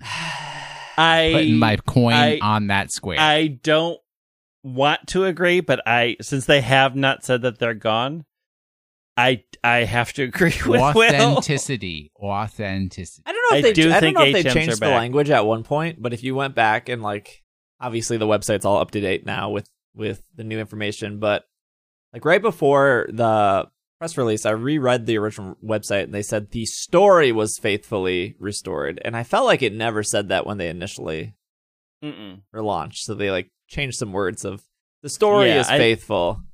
I think when people were like arguing that this is a 1-for-1 complete recreation with nothing changed because of the one word faithfully, that they decided to clarify and say the story is a faithful one. Because we're clearly changing things, and here is the trailer to prove it. Here are the things we're changing. And one of the things they did not mention was HMs. Yeah. But there's lots of things that are like the park, the GTS tower. There's lots of things that have to be changed. So yeah, the GTS tower, would it exist anymore with union rooms? And since they run everything through home, what goes there? Why would you want to manage two different trading posts? Yeah. So I don't know what goes in that spot. They just didn't mention that either. I thought the way that Let's Go handled HMs was perfect. Do we still have to find 3 clowns in that stupid city? If you watch the trailer, there is one of the clowns there. I know that some people are not sold on the chibi. I definitely get it. I do think the chibis look much, much better than they did earlier, but I didn't hate them before, and they were chibis in the original game. I think they're super cute. It takes me back to like the original Pokemon world that drew me in the first place. We're gonna take a break and talk about Arceus, but I do think it's comparing Arceus art style to Sword and Shield art style to Diamond and Pearl art style to Let's Go art style. 4 different styles, but looking back on Let's Go, man, that art style was so good. I think Let's Go is very cute. Probably the one I gravitate towards the most. I don't know. It was cute. It's not my favorite. It's very. I'll say this about Let's Go. It is very, very bright and optimistic. Yes. Right. It's got a very bright pen palette. Pull up a screenshot of Let's Go to Diamond and Pearl. It's like Diamond and Pearl lost about 300 different colors. Like, what happened here? All right, let's take a break. When we come back, we'll talk about Arceus Legends or Legends Arceus. We'll see you after the break. I put on a suit. You know why? Yeah. Because I wanted to look good, feel good. Look good, feel good. Yeah. Look good, feel good. I wanted to look good, feel good. You know what you don't get with a polo? You don't look any better, and you don't feel any better. Okay, because you're in Barbie a polo. Class it up. Put that suit on. Look good, feel good. Look good, feel good. Yeah. Look good, feel good. I wanted to look good, feel good. You know what I think is classier than a polo? A turtleneck. Because I wanted to look good, feel good. Look good, feel good. Look good, feel good. I wanted to look good, feel good. And we are back. We forgot this one thing. Before we talk about Arceus, there's a Manaphy egg. That's not new. Receive a Manaphy egg as a special early bonus for Brilliant Diamond and Shining Pearl. You can receive your egg by the internet via the mystery gift until February 21st.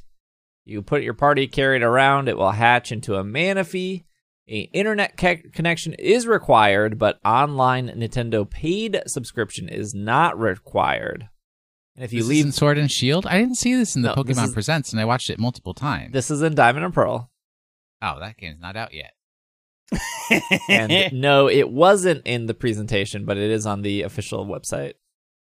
And if you check the Manaphy and the Ditto into the nursery, you can get a Fione. And just because I guess people didn't know this, but Fione also makes Fione. Yeah. And Fione does not evolve into Manaphy. Correct. Because it needs the special waters of the region that it comes from. And obviously you're not there until they come out with their big fall 2022 release, Pokemon Ranger remix. Wait, is that a real thing? Pokemon Ranger, we spinning. You need special water? That's the reason why the Fiones don't evolve. Yeah, because they're not in the waters of Alma. It's not Almia. The first game is not Almia. Oh, isn't it? What is it? Oh, Are you sure? The second game is definitely Shadows of Right. Oblivia. Oblivia. Got it. Pokemon Legends Arceus will take trainers on an adventure through the Sinnoh region of the past before it was even called Sinnoh. Yeah, it's not the Sinnoh region. I got issues already. Is this? What do you mean it's not the Sinnoh region? It's like what is that country called? Myanmar? Myanmar is what it was. I don't What remember. are you even talking about? No, incorrect. This is so geopolitical and offensive. I am correct. Different political parties call that country different things. Istanbul was Constantinople. Correct. Istanbul's not Constantinople. Myanmar was Burma, right? Because of a political decision. That was like if our current president said, I didn't like the name of the country our former president called it, so I'm calling it something else. That's what that is. How do we know that in Sinnoh it wasn't political? We don't. This is my first issue. The Hisui Always region. political. Yeah. Many years ago, the land was called the Hisui. Is that am I saying that right?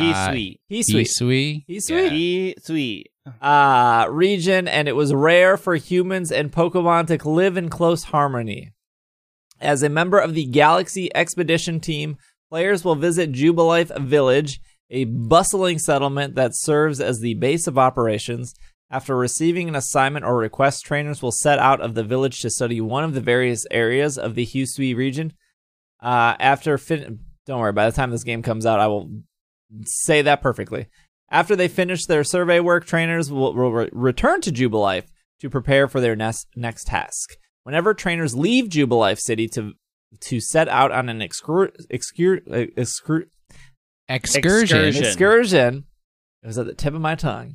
Their first stop will be one of the base camps that serve as an outpost for their work. These base camps are more than just starting points. Trainers can stop and rest, letting their team recover health, or using a base camp workbench to craft items.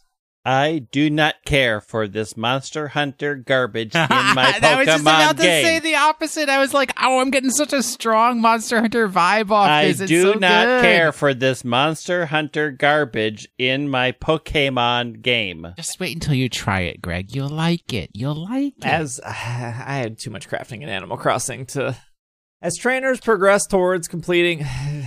Look, crafting is just like very now. Everybody likes to craft. I know, I don't. There's an entire show about making it.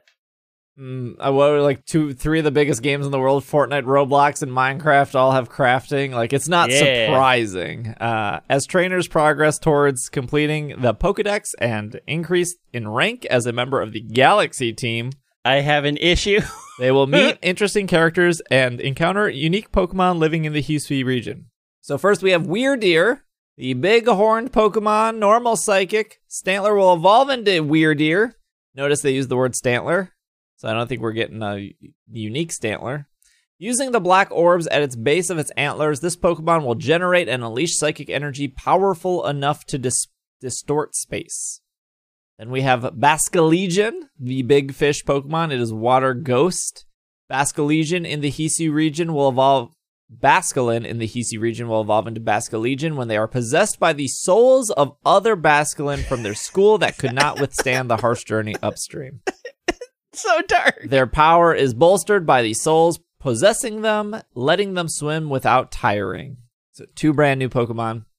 We have the Hisuian Braverary, which is psychic flying. When Rufflet in the Hisui region evolves, so safe to say probably just normal Rufflet, they will become Hisuian Braverary. Braverary can imbue its eerie screeches with a psychic power to generate the powerful shockwaves. It can also use its psychic power to sharpen its sixth sense, seeing dead people. No, wait, that was a movie. Entering a trance that boasts its psychic abilities. And then we have Hisuian Growlithe. This Growlithe appears in the Hisui region. Hisuian Growlithe has longer, more voluminous fur, previously discovered from the other form of Growlithe. Highly vigilant, they tend to be seen watching over their territories in pairs. Okay, I think the new Pokemon are a pretty big deal, so let's put all gameplay and story things aside, and let's focus on these 4. I have issues. With the... we know you have issues with the crafting, we know you have issues with the weird storyline thing. You got issues with these 4 Pokemon? Yes. Okay, let me hear them. 1... I really wish some of them were more unique types that we didn't already have in the game. Like, Weirdeer not being normal ice and instead being normal psychic. Like... Budget Girafarig. Like, it's just... that already exists. We have Indeedee, we have Girafarig. But you have to look at the balance of the Pokemon that are in the game, which we don't have the full roster. Which we don't have it. But right? still, I think that is a misstep. Same with Basculegion, Water Ghost. We already have a Water Ghost. Whatever. It's fine. Yeah, but... Don't speak ill of Basculegion. This might be one of the greatest Pokemon. You cannot turn like this. No, Basculegion is you're not allowed. So you're not cool. allowed. Same with all other types. I was not wowed by the types. I love their design. My biggest issue is this is a game set in the past. Are you going to bother to answer what happened to them? Yeah, because easy. they don't exist. Celebi and Hoopa, they had a weekend together. That's all. And they just said, we're going to zork these 4 Pokemon into the future, and suddenly what's going to happen? Like, the other thing is that we have, the whole thing about this is putting together a Pokedex, and so we've never, in the history of all the games that take place in the future, have ever heard of these, even though they were supposed to have been cataloged thousands of years ago. Things go extinct. It's an alternate universe, as every daggone Pokemon game has ever been. It's an alternate need to answer universe. These questions. It bothers me that they are introducing these in a game that is set in the past, and they have not bothered to mention them anywhere up until now. They could not even answer why Leon got lost all the time. They couldn't even figure that out. They were just like, here's a characteristic. Okay, it's weird because I'm really excited. I like all these designs. I'm not thrilled about their typings, but whatever. I think all their designs are really amazing. I'm like, you chose the game set in the past set in a region that will become Sinnoh, and we've never, ever heard of them before. As a person that really sort of likes the lore and the timeline, I am absolutely hoping there is somewhere that they answer the question, what happened? Where did they go and why? Because otherwise their introduction will always bother me. I don't know. It doesn't bother me in the sense of like... It bothers me. I mean, it's so consistent with everything. Like, oh, we forgot this whole island of Alola existed with all these other Pokemon and we're just learning about it now. I mean, exploring new regions and not having cross-pollination is a thing that happens. Like, unless they have a way to fly from an island or somebody deliberately brings another species in and then ruins the ecosystem by introducing a non-native species, it is common to go to a region and say, we've never explored here before, and we learn new things. We have explored this region before. It's called Diamond and Pearl. So here's a question. We've been here for a long time. Did the Let's Go games have fairy type in them? Yeah. Yeah, Right. but so how did that magically happen? They we traveled back to the past? They explained that each new console is its own universe. They did that at the end of Omega Ruby Alpha Sapphire. Yeah, they clearly if stated you're mad that about anything, it's Omega Ruby Alpha Sapphire just throwing everything in the trash and being like, everything Omega is an Ruby alternate Alpha Sapphire universe. Offered a reason why alternate universes exist for the consoles that they work in. They never said for the consoles. They just said alternate universes. I feel like in a world where you have one Pokemon that can summon every legendary with hoops, and you have one Pokemon that can time travel, and you have one Pokemon that can control the flow of time and space. Well, those are two Pokemon.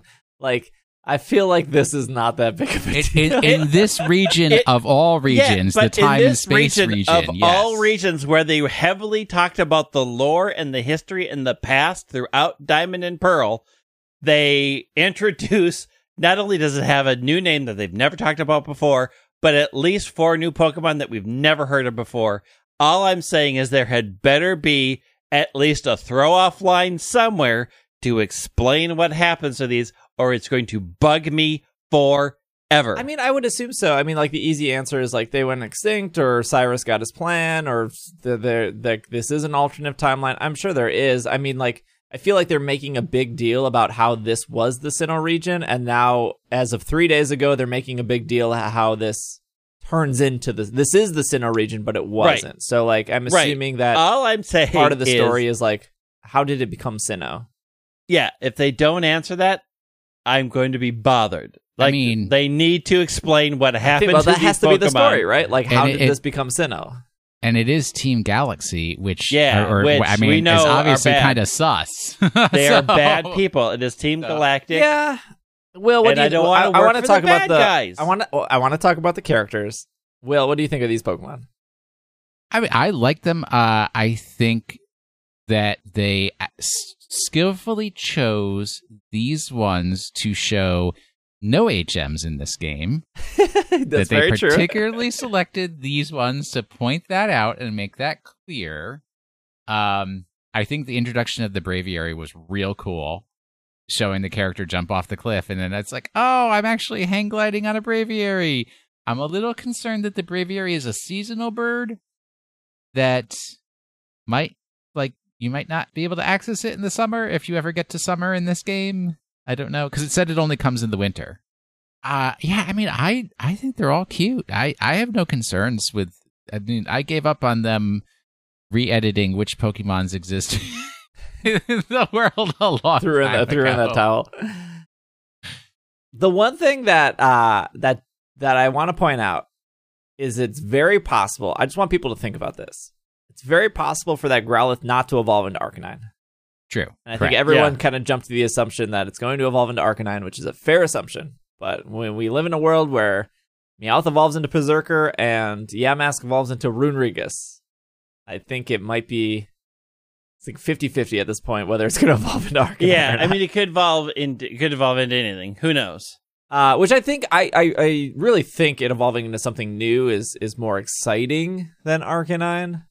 Yeah, well, it depends on how cool the new Arcanine looks. And if Greg really cares about the lore, and then the first Pokemon episode where they look at 4 legendary Pokemon, and 3 of them are the birds, and then the other one is Arcanine, it's like, well... And also, like, Sinnoh is like, known... The anime makes me mad anyways. Like, I don't even get me started. Sinnoh is known for, like, oh, hey... Even though you've had these Pokemon forever, here's 16 Pokemon evolutions that they couldn't evolve in the other places. Just over here. Yeah. Oh, believe me, that bothers me so much. I can't even explain how much that bugs me. Yeah, it doesn't bug me as much, I guess, but I like new Pokemon. You throw I like them too. You throw some new Pokemon in, I'm in. I liked how they introduced these Pokemon. To see them. I mean, they opened that trailer with Weirdeer. And the light hits it in a way where you're like, oh, it's a Stantler. And then as it zooms in, you're like, wait a minute. And then they like leave it. That's what I did. They come back to it. Like the trailer was actually really well done. Yeah, I was like, that's Stantler. And then I was like, that Stantler looks weird. Maybe it's like ancient Stantler. Or right, something yeah. Like that. Yeah. Yeah, and Will's right. Like, it's obvious if you need to surf, you jump on the Basque Legion. If you need to fly, you jump on the Braviary. If you need to just get around faster, it doesn't look like there's a bike. It looks like there's a Stantler. Yeah, so it's very Here's much... a Weirdeer. Or, yeah, Weirdeer, sorry. It very much doesn't seem like HMs are here. Good. Okay, let's talk about the characters, which I don't actually have in front of me, but it's obvious that the Galaxy Expedition team is Team Galactic in some form. Mm-hmm. Which people already speculated from the very first trailer that the logos were similar.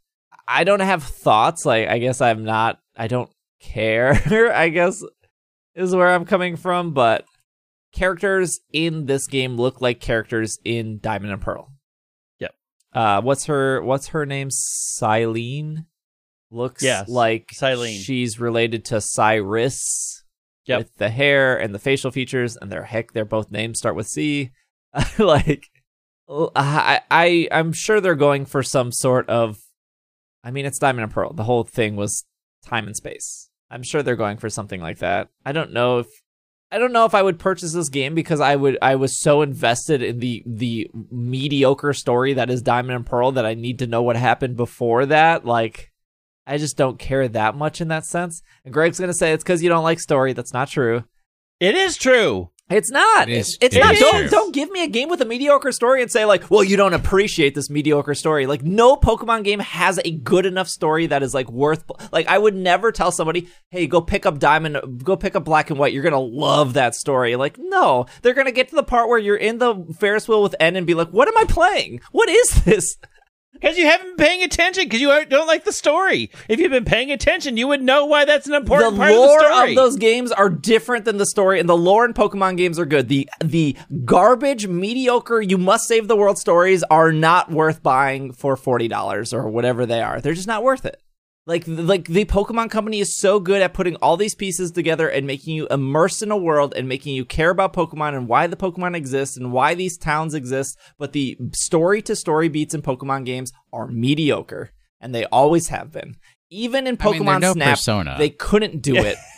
They're like, here's Uncle Wallace, care about this guy. Oh, you found Xerneas at the end of Pokemon Snap. We'll never mention Uncle Charles again, or whatever his name was. Like, are you talking about the commander that got lost? Yeah. Charles? Spoilers. There is nothing memorable about the Diamond and Pearl storyline. Isn't it Captain Vince? Captain Vince, that's it. There's nothing memorable about the Diamond and Pearl storyline that isn't in another game.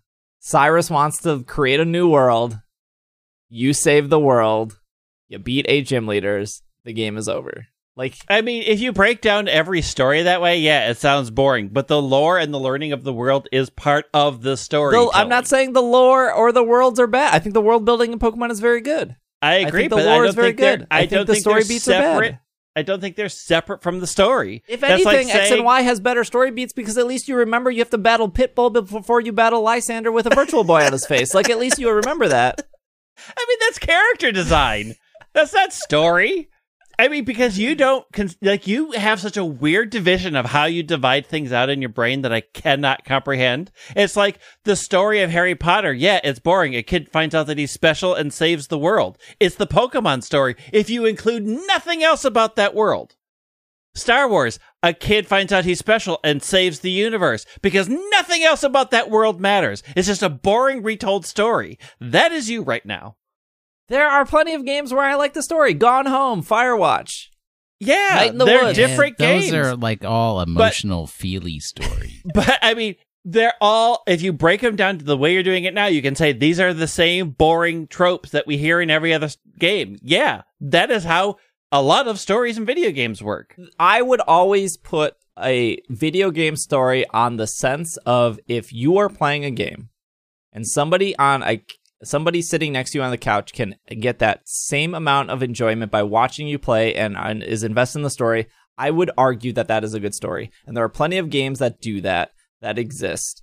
Like the God of War game had a brilliant story. It was very easy for somebody to sit on the couch and be invested. The Uncharted games do this. The Last of Us does this. The games I mentioned earlier do that. There's not a situation where two people are sitting on the couch and like my wife is looking over my shoulder being like, oh man, I can't, what is Barry going to do next? No one cares. No one cares.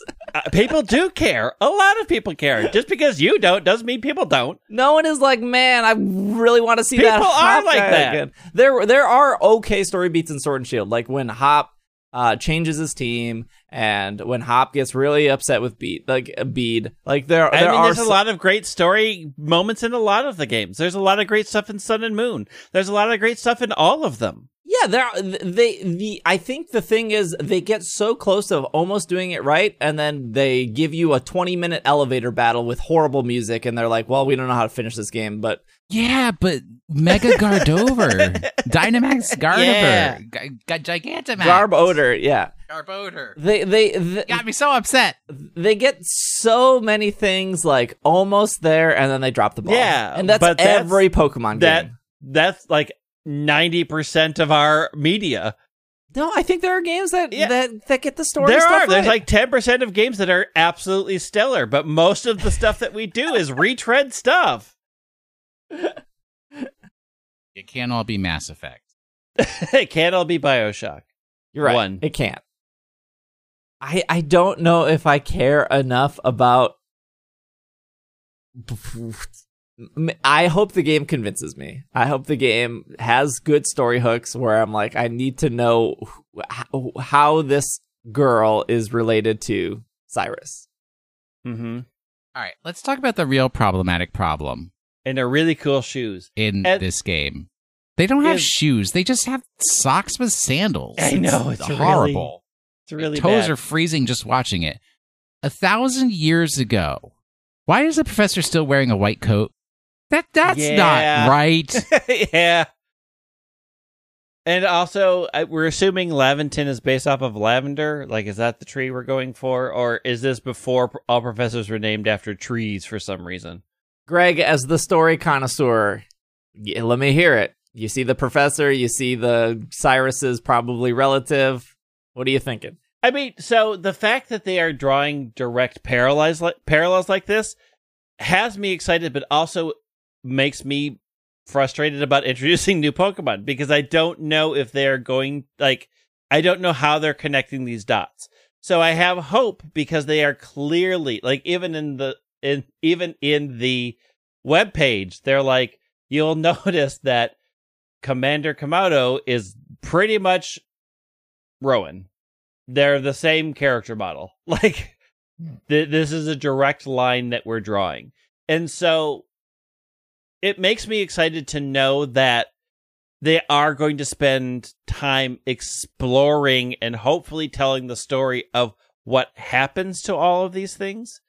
My fear is that they will leave things off the table, like explaining what happens to these Pokemon, or where they went, or what happens.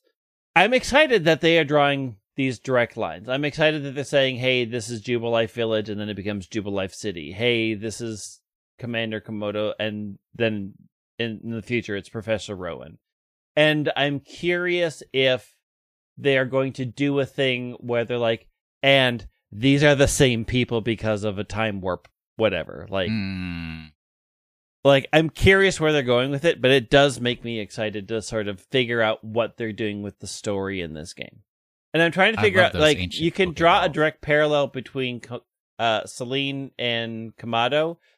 I'm struggling with who the direct line for Professor Laventon is. Yeah, they say on the website, Commander Komodo, who appears in Legends of Arceus, is the ancestor of Rowan, who appears in Diamond and Pearl. It seems that other people from the game might also be ancestors to familiar faces they know. Right. So I'm still trying to look at Professor Laventon and figure out, does he look like Barry? He has a cool Poliwhirl hat. That's pretty sweet. Mm-hmm. Yeah. Like, who is... Which, again, these are the things they're, like, really good at. They're really good at incorporating Pokemon subtly into the world that once you realize it, you're like, man, that's really clever. That's really cool. Yeah. Like, you could have just put any hat on him or just give him hair, but, like, you put effort into making, like, a Poliwhirl hat, which probably has something to do with his personality or whatever. Yeah. Love the art style. I like the art style, but I think graphically this game looks awful. Oh, would you tree people? Stop. It looks bad. You can't sit here and tell me these games look graphically good. They look awful. In 6 months, I hope it looks great. But pull it up to screenshots of Sword and Shield. Doesn't even compare. It makes Sword and Shield look like the trees are award-winning trees. This is our misty watercolor past of memory. I think graphically these games look like garbage. Do I think the entire game looks bad? No, I think the game looks fun. But, like, people were making jokes that, like, the game looked like a Nintendo 64 game, and I was like, you're out of your mind. Stop exaggerating. And then I pulled up Nintendo 64 games, and I was like, holy cow. You're actually kind of right. Like, it is actually bad how the water looks, and how the grass looks, and how the ground looks. Like, pull up Nintendo 64 games. Like, there are moments in Ocarina of Time where it looks better than the screenshot of that Basculegion in the water. This is an artistic choice. You just don't like this art style. Like, look at the pictures I tweeted. Like, I thought people were exaggerating, and then I pulled up Nintendo 64 games, and I was like, you're kind of right. It's just, there's a thought that if it's not, like, sharp, high-quality, high-definition graphics, it's not good. And I just don't think that is. No, I think there is a thought that, hey, you've made games for 25 years. How does this game look worse than the last 6 games you've made? Like, they're not a new developer. But you're saying I don't think it looks worse. I think it looks different. I think it's a different art style. You didn't tweet something, did you? I didn't tweet a side by side, but graphically they look bad. They look awful. We'll see when the game is actually. You're right. Time. There's 6 months more. Polish is usually the last thing. We've had this conversation for Sword and Shield. Like, Sword and Shield looked really rough. And when they came out, they looked better. But Sword and Shield still looked worse than Breath of the Wild, and Breath of the Wild came out 3 years earlier. Again, different teams. I understand. I get it. How did I never notice the Galarian wheezing on this factory building? I tweeted that too. Well, I'm looking at it because I was looking to see if you did your look at these two things together, because I'm going to argue about it. Because I'm looking at Nintendo 64s, and those games look bad. Like, they don't look bad. They look way worse than what I'm seeing for screenshots here. The Basculegion in the water, the Gastrodon on this beach against this Lucario looks absolutely atrocious. Minus the menus. The menus look really, really good. I mean, they look rough. Yeah, they look really bad. Yeah, but we know the polish. I mean, they don't. They look rough. They look unfinished. At the end of the day, yeah, they literally look unfinished. This is what I will say. At the end of the day, I don't care. As long as the game is fun, as long as the game is good, that's all that matters. And that's a lot. That is very much coming from somebody who is a Nintendo fan. Like, you don't buy a Nintendo console because you want PC graphic qualities. You don't come to Super Mario and you're like, oh, man, I wish Super Mario looked better. You just, Super Mario plays good, it's fun, it's enjoyable, all that stuff. At the end of the day, I really don't care about graphics as long as the game is good, right? If I cared about graphics, I would not own a PS4 or an Xbox, whatever. I would buy all my games on PC. I would have the world's greatest graphics card. I'll have water cooling jet, and it will look incredible. but I think it is fair to say you are the most profitable video company that makes the most money through merch and through cards and through that. Your last game sold 21 million copies, and your game doesn't even look as good as a launch game on the Nintendo Switch from 5 years ago. How are you going to sit here and be like, come on. It's not like they haven't been making video games for 30 some years. How have they not figured this out yet? Like, as much as we make fun of the trees in Sword and Shield, yeah, they don't matter. But also, how did they just not fix that? Did they not just have, they don't have an artist that can't make their own custom tree texture to apply to the tree to make it look slightly better? I'm not going to worry about it. Not until I see the finished everybody product. Says, Breath of the Wild looks so great, and, I don't know what they're judging that off of. I really don't. They look like completely different art styles. Yeah, but the arts, the style you are going for is different than the graphics itself. Yeah, you just said earlier, Let's Go Pikachu, Diamond and Pearl, Sword and Shield, and Legends. They all have different styles. Yeah, but I don't think the graphics look different from each other. You don't think this Basculin in the water by itself doesn't look absolutely awful? I mean, I think it looks unfinished. Yeah, it looks unfinished. But, if you were going to say, hold up Sword and Shield and hold up Breath of the Wild, and Breath of the Wild looks so much better, I don't see that. I don't see what people are saying, that Breath of the Wild looks so much better than Sword and Shield does. Graphically, I don't see it. I don't see what you're comparing. This is an audio podcast, so we can't really spend too much time on it. I'm looking at Breath of the Wild pictures, and I don't see what you're comparing. I'm seeing two vastly different art styles, but I'm not seeing graphically how one is graphically superior. I think if Pokemon games didn't sell so incredibly well, I don't think people would care as much. So I would put it differently. I think if they didn't sell as well, they wouldn't put an unfinished product in front of people. But with the sales that they know that they're going to get, they can feel confident putting an unfinished product in front of people, knowing that that's not really going to lose them any sales. Right. And the finished product will be fine. A lot of game developers change their game tons of times before it comes out. And we have a long time before this game comes out. True. But yeah, if they had done this Pokemon Presents and didn't show any Pokemon Pokemon Legends Arceus, that would have been that would have been a bad big thing. Discussion. Yeah, that would have been like COVID killed it. It's going to be delayed. It's not going to come out. Bad news. Yeah. But in a sense, though, they're controlling what they're showing. Yeah. And the screenshots I tweeted were official screenshots that they provided press. And I look at these screenshots and I'm like, you can get us better. This is the best you got. The one thing that stands out to me is in the screenshots I tweeted. If you look at the menu, it's the one with the wheezing on the building. Mm-hmm. The menu looks polished and good. I mean, yeah, it's a menu, but it looks very crisp, very clean.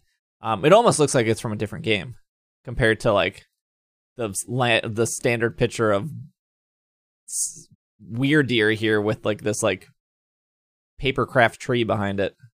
Again, I don't really care about graphics. I played don't roll I don't know why you're rolling your eyes. I put 2,000 hours into Ultra Sun Ultra Moon on the 3DS. You want to talk about something that looks like absolute butt? It's literally every 3DS game. I roll my eyes because you're the person that constantly brings this up, and then you're the person that constantly says, I don't care about this. We never bring up your graphic concerns. We never bring up your stuff. You are the one that goes off on tirades about it and then says, I don't care about graphics. When you clearly do care about graphics. Graphics don't impact your enjoyment, but you base things off of graphics. You can't say I don't care about it and then have spent this entire time talking about how crappy they look. I think it would be a disservice to all our listeners to ignore the fact that these games look awful. They don't look awful. They look awful. They look awful. I don't know how you can sit here and say the Switch has been out for 5 years and be like, yep, this is acceptable. They look bad. They look visually bad.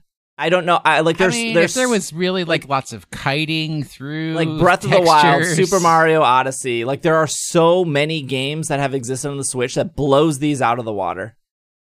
And it would be a disservice if we sat here and been like, it's not that big of a deal. I am not seeing what you are saying is so graphically, not art style, graphically different between these games. Okay. I think they look like garbage graphically. I've said on this podcast before, I don't think Game Freak is the world's best developer. Far from it. No, they're not.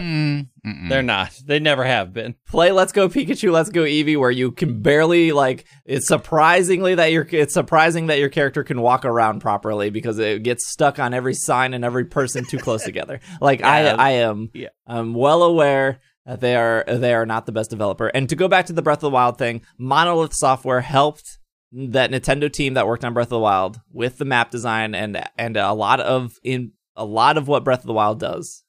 And I think people wouldn't care as much if Pokemon wasn't the money-making machine that they are. They make so much money. I don't... They literally sold 21 million copies. Yeah, I don't know if people, if... I don't know that fans of any game... you aren't hearing from the 20 million people that bought that game. You're hearing from the 1 million people who are invested, and I don't think that sales bothers them. It's hard to look at Pokemon and be like, you make millions and millions of dollars. Why do your games look like garbage? That's just not where they're investing their... I know that's not where they're investing. Look, half the people that probably complain about graphics, they probably jump on the internet, smash their keyboard a bunch of times to complain, and then they go over and they play Roblox. Roblox also looks like garbage. Mm-hmm. Minecraft looks good, but it's also like a giant pixelated Minecraft game. And Roblox, though.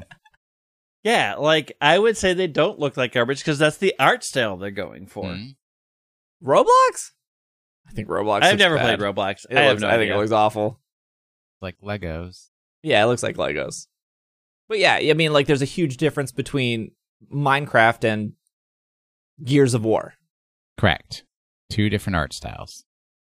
What even is Roblox? It's like Minecraft light. The thing about Roblox is you can make things for Roblox. You can make games inside of Roblox, and then you can sell those games. So Roblox makes a ton of money because at its core, it's a platform, but inside it's I can buy a Pokemon game inside Roblox that's not called Pokemon. It's called Poke Bros.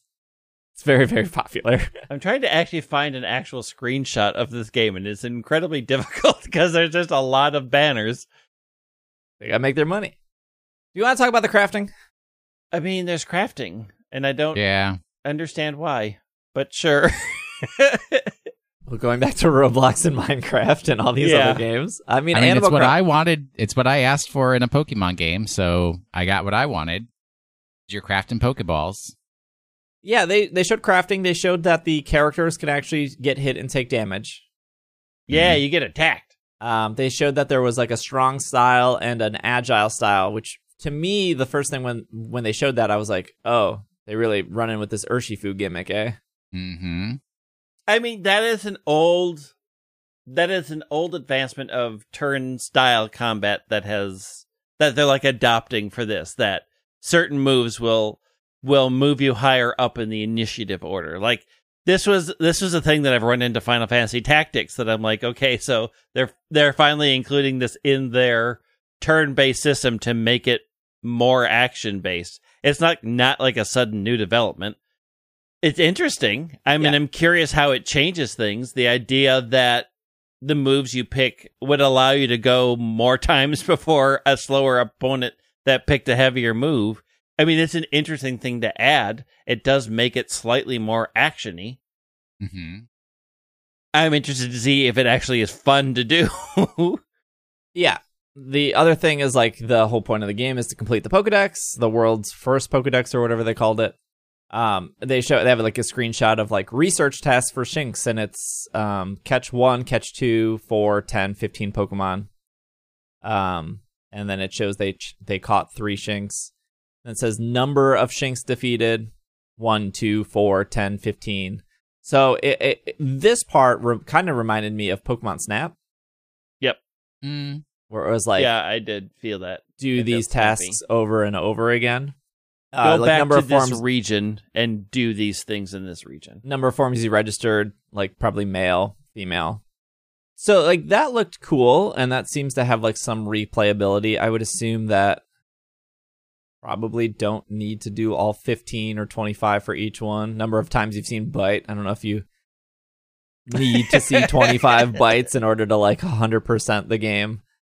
I'm not big on crafting, but I don't know. I guess it'll be fine. Like, I wasn't big on crafting when they announced it for Animal Crossing, and then in Animal Crossing, it was, like, okay. It was okay. Yeah. I did some of it, but it wasn't super...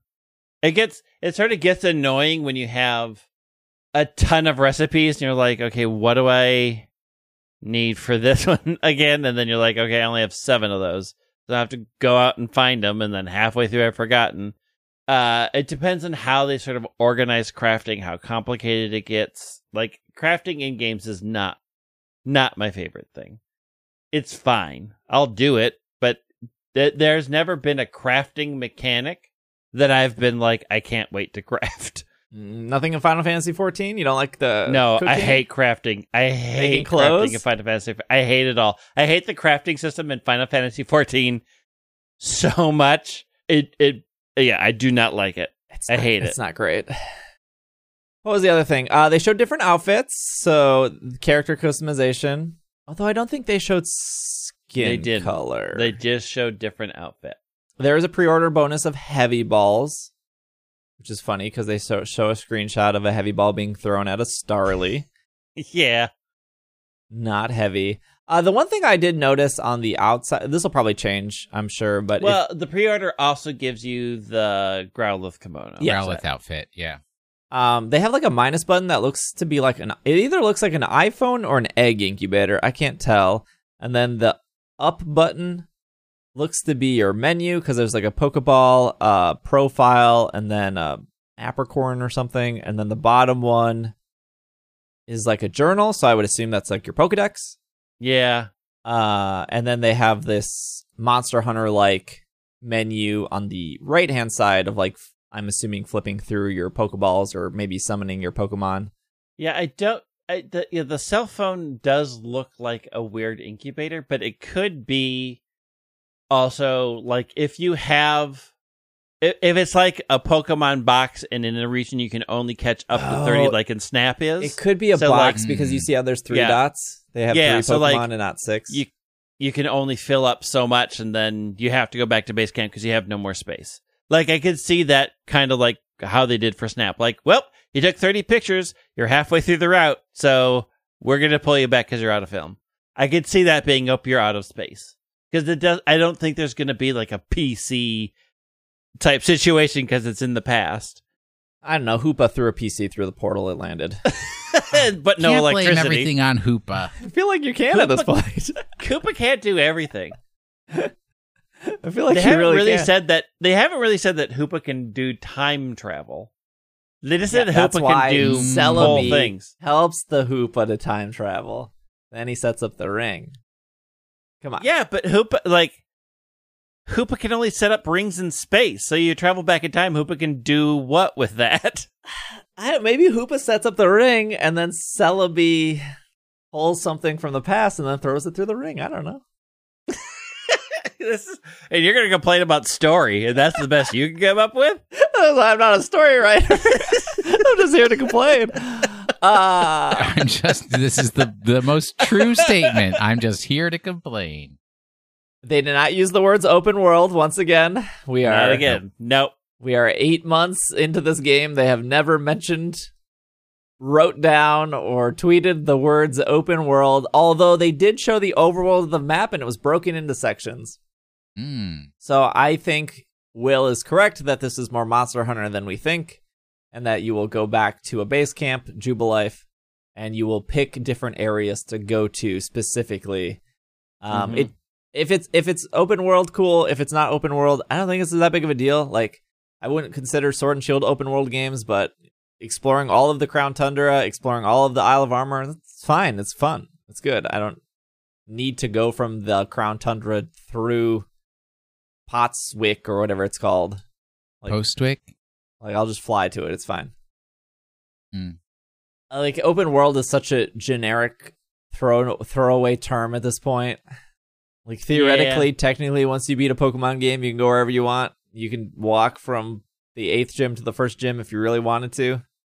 It looks good. It looks fine. I have a little bit of I'm very excited for the game. I think there's enough very new things in the game that I'm like, I want to see how they work. I don't know if I'm going to like it, but I'm excited to see if I'm going to like it.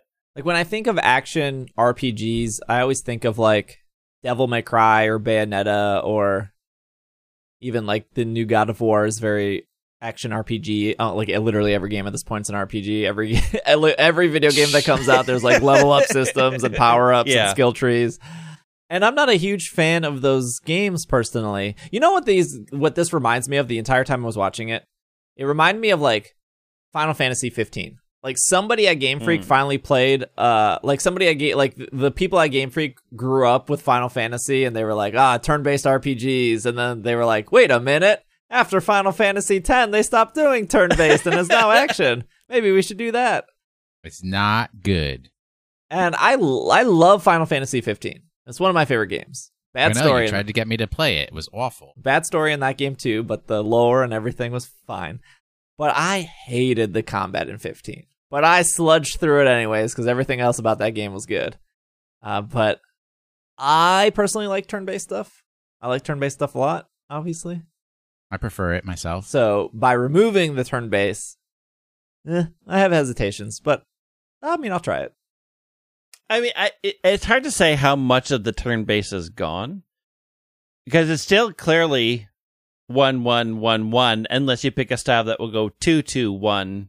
But like the amount of real time decisions you have to make, like I didn't get the sense like the game doesn't pause for you to choose a move and choose a style.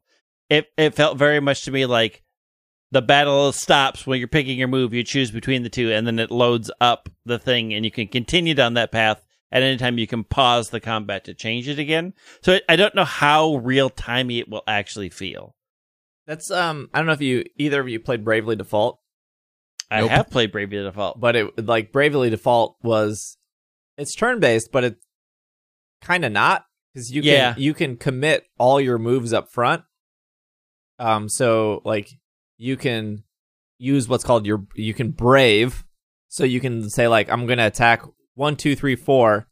And then because I'm faster than my opponent, I'm going to do all 4 turns first. And then if they're dead and they can't attack, then the battle's over and I won. So you can do 1, 2, 3, 4, and then they survive. And then if they can just attack and then it's their turn again. And then you braved, so you can't do anything. So they attack again. Or you can default where you can save your turns so you can save up for a bigger move. So the agile / strong seemed very much like that. Yeah. Strong style and agile I don't know. style. I feel like I don't really have any questions about Diamond and Pearl. They showed it and I was like, yep, that's exactly what it is. I mean, I have questions about like the hideaway and like the more details, and obviously like how the bases will work and how they affect the hideaway and or like, is there going to be more clothing? Like, what's the Pokedex looking like? That kind of stuff. But like, none of those questions I feel like are questions that are like, well, if they don't have 6 outfits, I'm not buying the game. It's like, I am genuinely curious about the Pokedex, but it's not going to stop me from buying the game. Like, it looks good. With Arceus, I'm just like, I feel like you gave me way more questions, and I still don't know what this game is fully doing. Good, they succeeded because now you're curious. Yeah, I am. I'm also I like past the game itself. I'm curious for sales. Like when you look at Sword and Shield, it sold 21 million, but there's 2 copies of that game. When you look at Sun and Moon, they sold 16 million. Again, 2 copies of that game. Like, why did they not do 2 copies here? Why is it only 1? Like, it's Game Freak. They could have easily been like, this is the old-fashioned Arceus, and this is slightly Western Arceus. Like, they could have just put any subtitle on and sell 2 versions of this game if they wanted to. See? So it's kind of weird that they're like. So does 1 copy of Arceus sell 10 million? Does 1 copy of Arceus sell 8 million? Does it only sell 2 million? Like, should they have put 2 out? I mean, I think the thing that we don't know is how many of the 2 million, or how many of like the 21 million of Sword and Shield are people buying both copies, right? Like, we don't know what that percentage is. We know our audience, the people who listen to the podcast. We know a lot of them buy 2 copies because they're listening to a Pokemon podcast. But we are a fraction of a percent of people. So it's hard to say. It's hard to speculate what a completely different style game, where there's only one of them, sells. Like, the closest parallel we could get are things like Pokemon Conquest, or I was going to say Coliseum or Gale of Darkness. Or Coliseum or Gale of Darkness, where it is a different game style and it is a one-off only game. And we could maybe draw some parallels, but I mean, we're just really guessing at that point. Yeah. Like, these didn't sell great, but they sold good enough. And Gale of Darkness and Coliseum didn't really. I mean, I think they sold 2 to 3 million respectively. But also, there wasn't that many GameCubes compared to that many Switches. There are a lot of Switches out there. There are, yeah, a lot more than GameCube. I mean, GameCube had a handle, but the Switch is very, very popular. Anyways, I think that's it. Was there anything we missed from the trailers? I'm trying to see how much Conquest sold. They put out that Nintendo Switch Dialga Palkia edition that's coming out November 5th. I'd be more interested if it was the OLED Switch Lite model. Yeah, it's a Switch Lite. Yeah, I was like, ooh, a new Switch. Oh, it's a Switch Lite, meaning I am not going to buy it. Conquest apparently sold 341,000 copies in Japan. Jeez. Not a lot. I don't think Conquest sold very well. I think part of the reason why Conquest got hurt is because it was one of the last DS games when a 3DS came out. Yeah. Still a fun game, though. I like Conquest a whole lot. Is there anything with... I'm looking at this list. I can't believe Chatot is... Finally. How many Pokemon do you think are going to be Legends? I would say 300. Ooh. I'd say between 300 and 400, yeah. I'm going to say 300 as well. Because I think like things like Rotom are not going to be in that game. Maybe Rotom's how you got the PC. There's no PC! I am still... still... is motor backwards. There's no motor. Maybe they'll introduce the Hisuian Rotom form, which is a steam engine. I still think the reason these games are so close together is there's going to be like, this opens up an area in each other's games if it reads your data. Probably. I also have a suspicion that Pokemon Legends Arceus is going to be a move to maybe more chapter-based gaming, and then maybe the next installment is also based in the past, and it takes you through a continuing story of how all of the Hisuian Growlithe got removed. Extinct. Yes. I get very Let's Go Pikachu, Let's Go Eevee vibes from this, where it's like, we took a small team, we needed to make something, this is a project, but only time will tell. Most of the team is on Gen 9. Yeah, I mean, probably. I don't know. It depends on how big the game is. Like, I can't make that determination if it's a 20-hour game, if it's a 10-hour game, it's a 50-hour game. Yeah, I don't know. Like, it's hard to say how much of it is scripted driven, how much of it is, once you're in those regions, you have a lot of time and space to explore. Like, there are just way too many questions at this point about Arceus. I have no idea where they're going with it. I like what they've showed, though. Yeah, I mean, at least they've done the one thing that they probably wanted to do, which was to get people who are tired of the same Pokemon formula interested in this. Yeah. I'm not tired of the old Pokemon formula. I'm not either, clearly. I like it a lot. And, coming out every couple of years, I mean, big games. Like, that it always scratches that itch. But you look at series like Final Fantasy. I mean, the first 6 Final Fantasies are pretty similar. And then 7 was when that big change was, and they took that until 10. And then 11, they throw that out the window, and they're like, here's an MMO. It's different than the past 10 games. MMO. And then 12 was completely different. Here's the MMO combat system that didn't work in 11, and it doesn't work in 12. And then 13 was like, here's just a 20-hour tutorial. Good luck. Yeah. And then 14 was like, here's an MMO again. Here's an MMO that's so bad, we're going to blow it up and start over again, and then, which is what they did. And then 15 was like, here's an open world Final Fantasy game where the open world doesn't actually matter, and you're better off just going from story beat to story beat, because otherwise you're walking in a desert for 20 hours and there's nothing to do. I like 15 a lot. That game has problems, one of them being its open world. But then you look at other series like Resident Evil. The first 3 Resident Evils are its own thing. When Resident Evil 4 came out, it dramatically changed how that game played and how that game felt, and they kept that until 7. And 7 and 8 are completely different Resident Evil games, but they're all Resident Evil games. So I don't buy into this like, well, it's not a real Pokemon game if it's not whatever they've been doing. Like, they have tried plenty of new things over the years, and they've always fallen back on 8 gyms, 3 starters, go on your journey, and that works. And obviously it works very well. They sold 21 million copies of Sword and Shield. Like, there's not a part of me that thinks they're never going to get away from that completely, but I'm glad they're trying something new. I mean, they took a big risk with Let's Go, and they put Pokemon in the overworld, and that paid off. And it seems like they're staying with that. Good. So I'm excited. Even if Arceus comes out and it's a flop and IGN gives it a 3 out of 10 and Game Informer gives it a 2 out of 5 or whatever they're like, I am still glad they tried something new. Mm-hmm. Yes.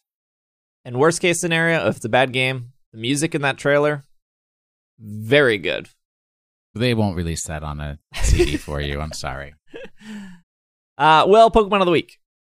So last week's Pokemon, it basically had 2 clues, although I think there's one something about things being quickly and easily forgotten.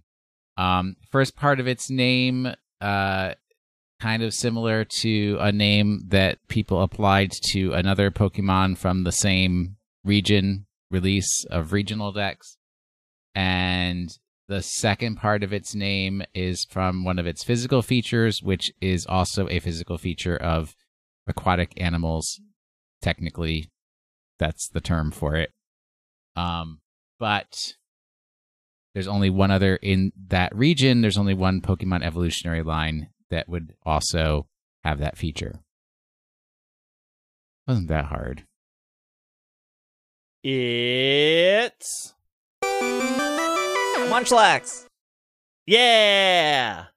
No. Oh, it's Trumbeak. Yes. Ah, Correct.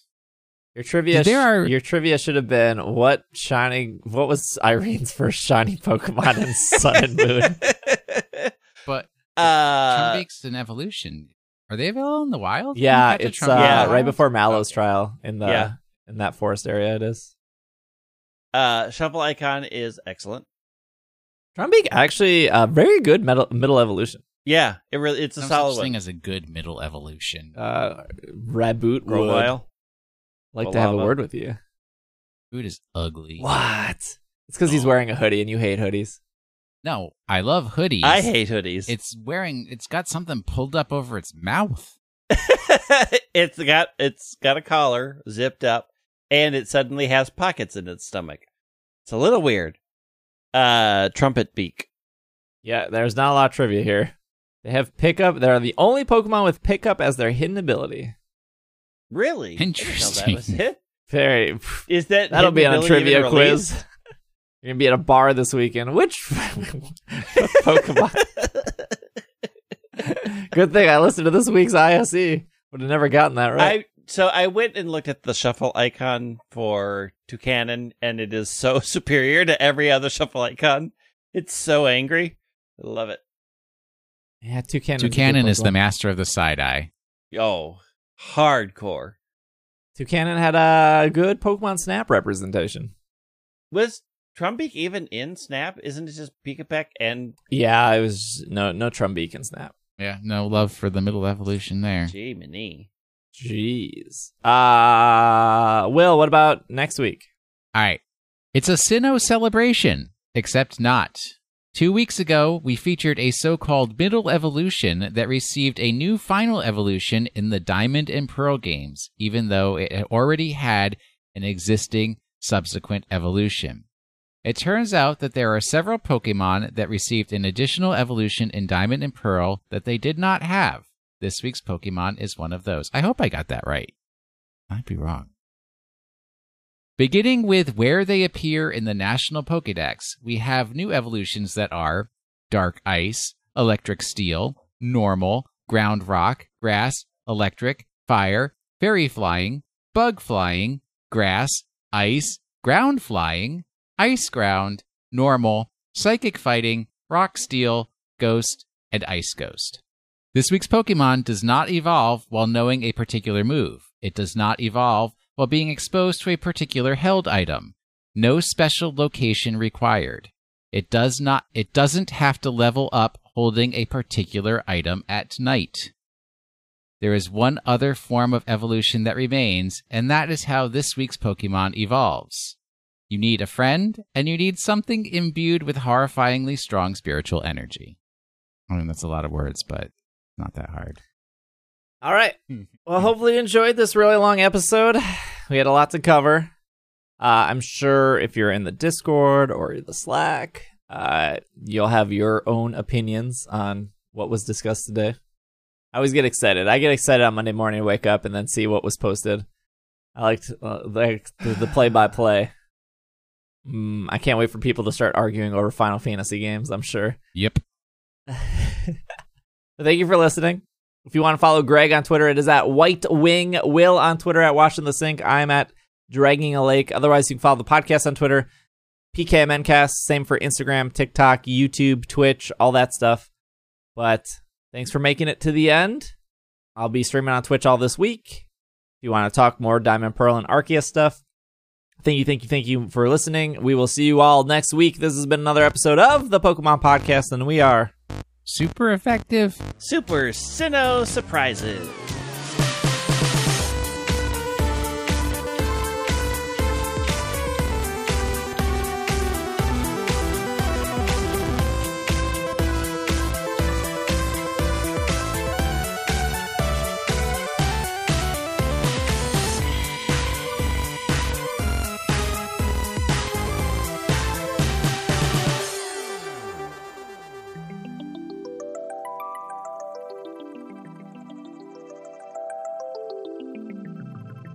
A huge shout out to our Patreon producers, starting with Kevin, Steven, Sean, Potato, Matthew, Bovine, Kay, Jetson, Jessica, Jacob, Courtney, Brian, Evan, Ryan, Nate, Catherine, Casey, Josh, Gray, Dylan, Alvaro, and our executive producers of Anthony, Steph, Spencer, and Brady. Thank you so much for your continued support.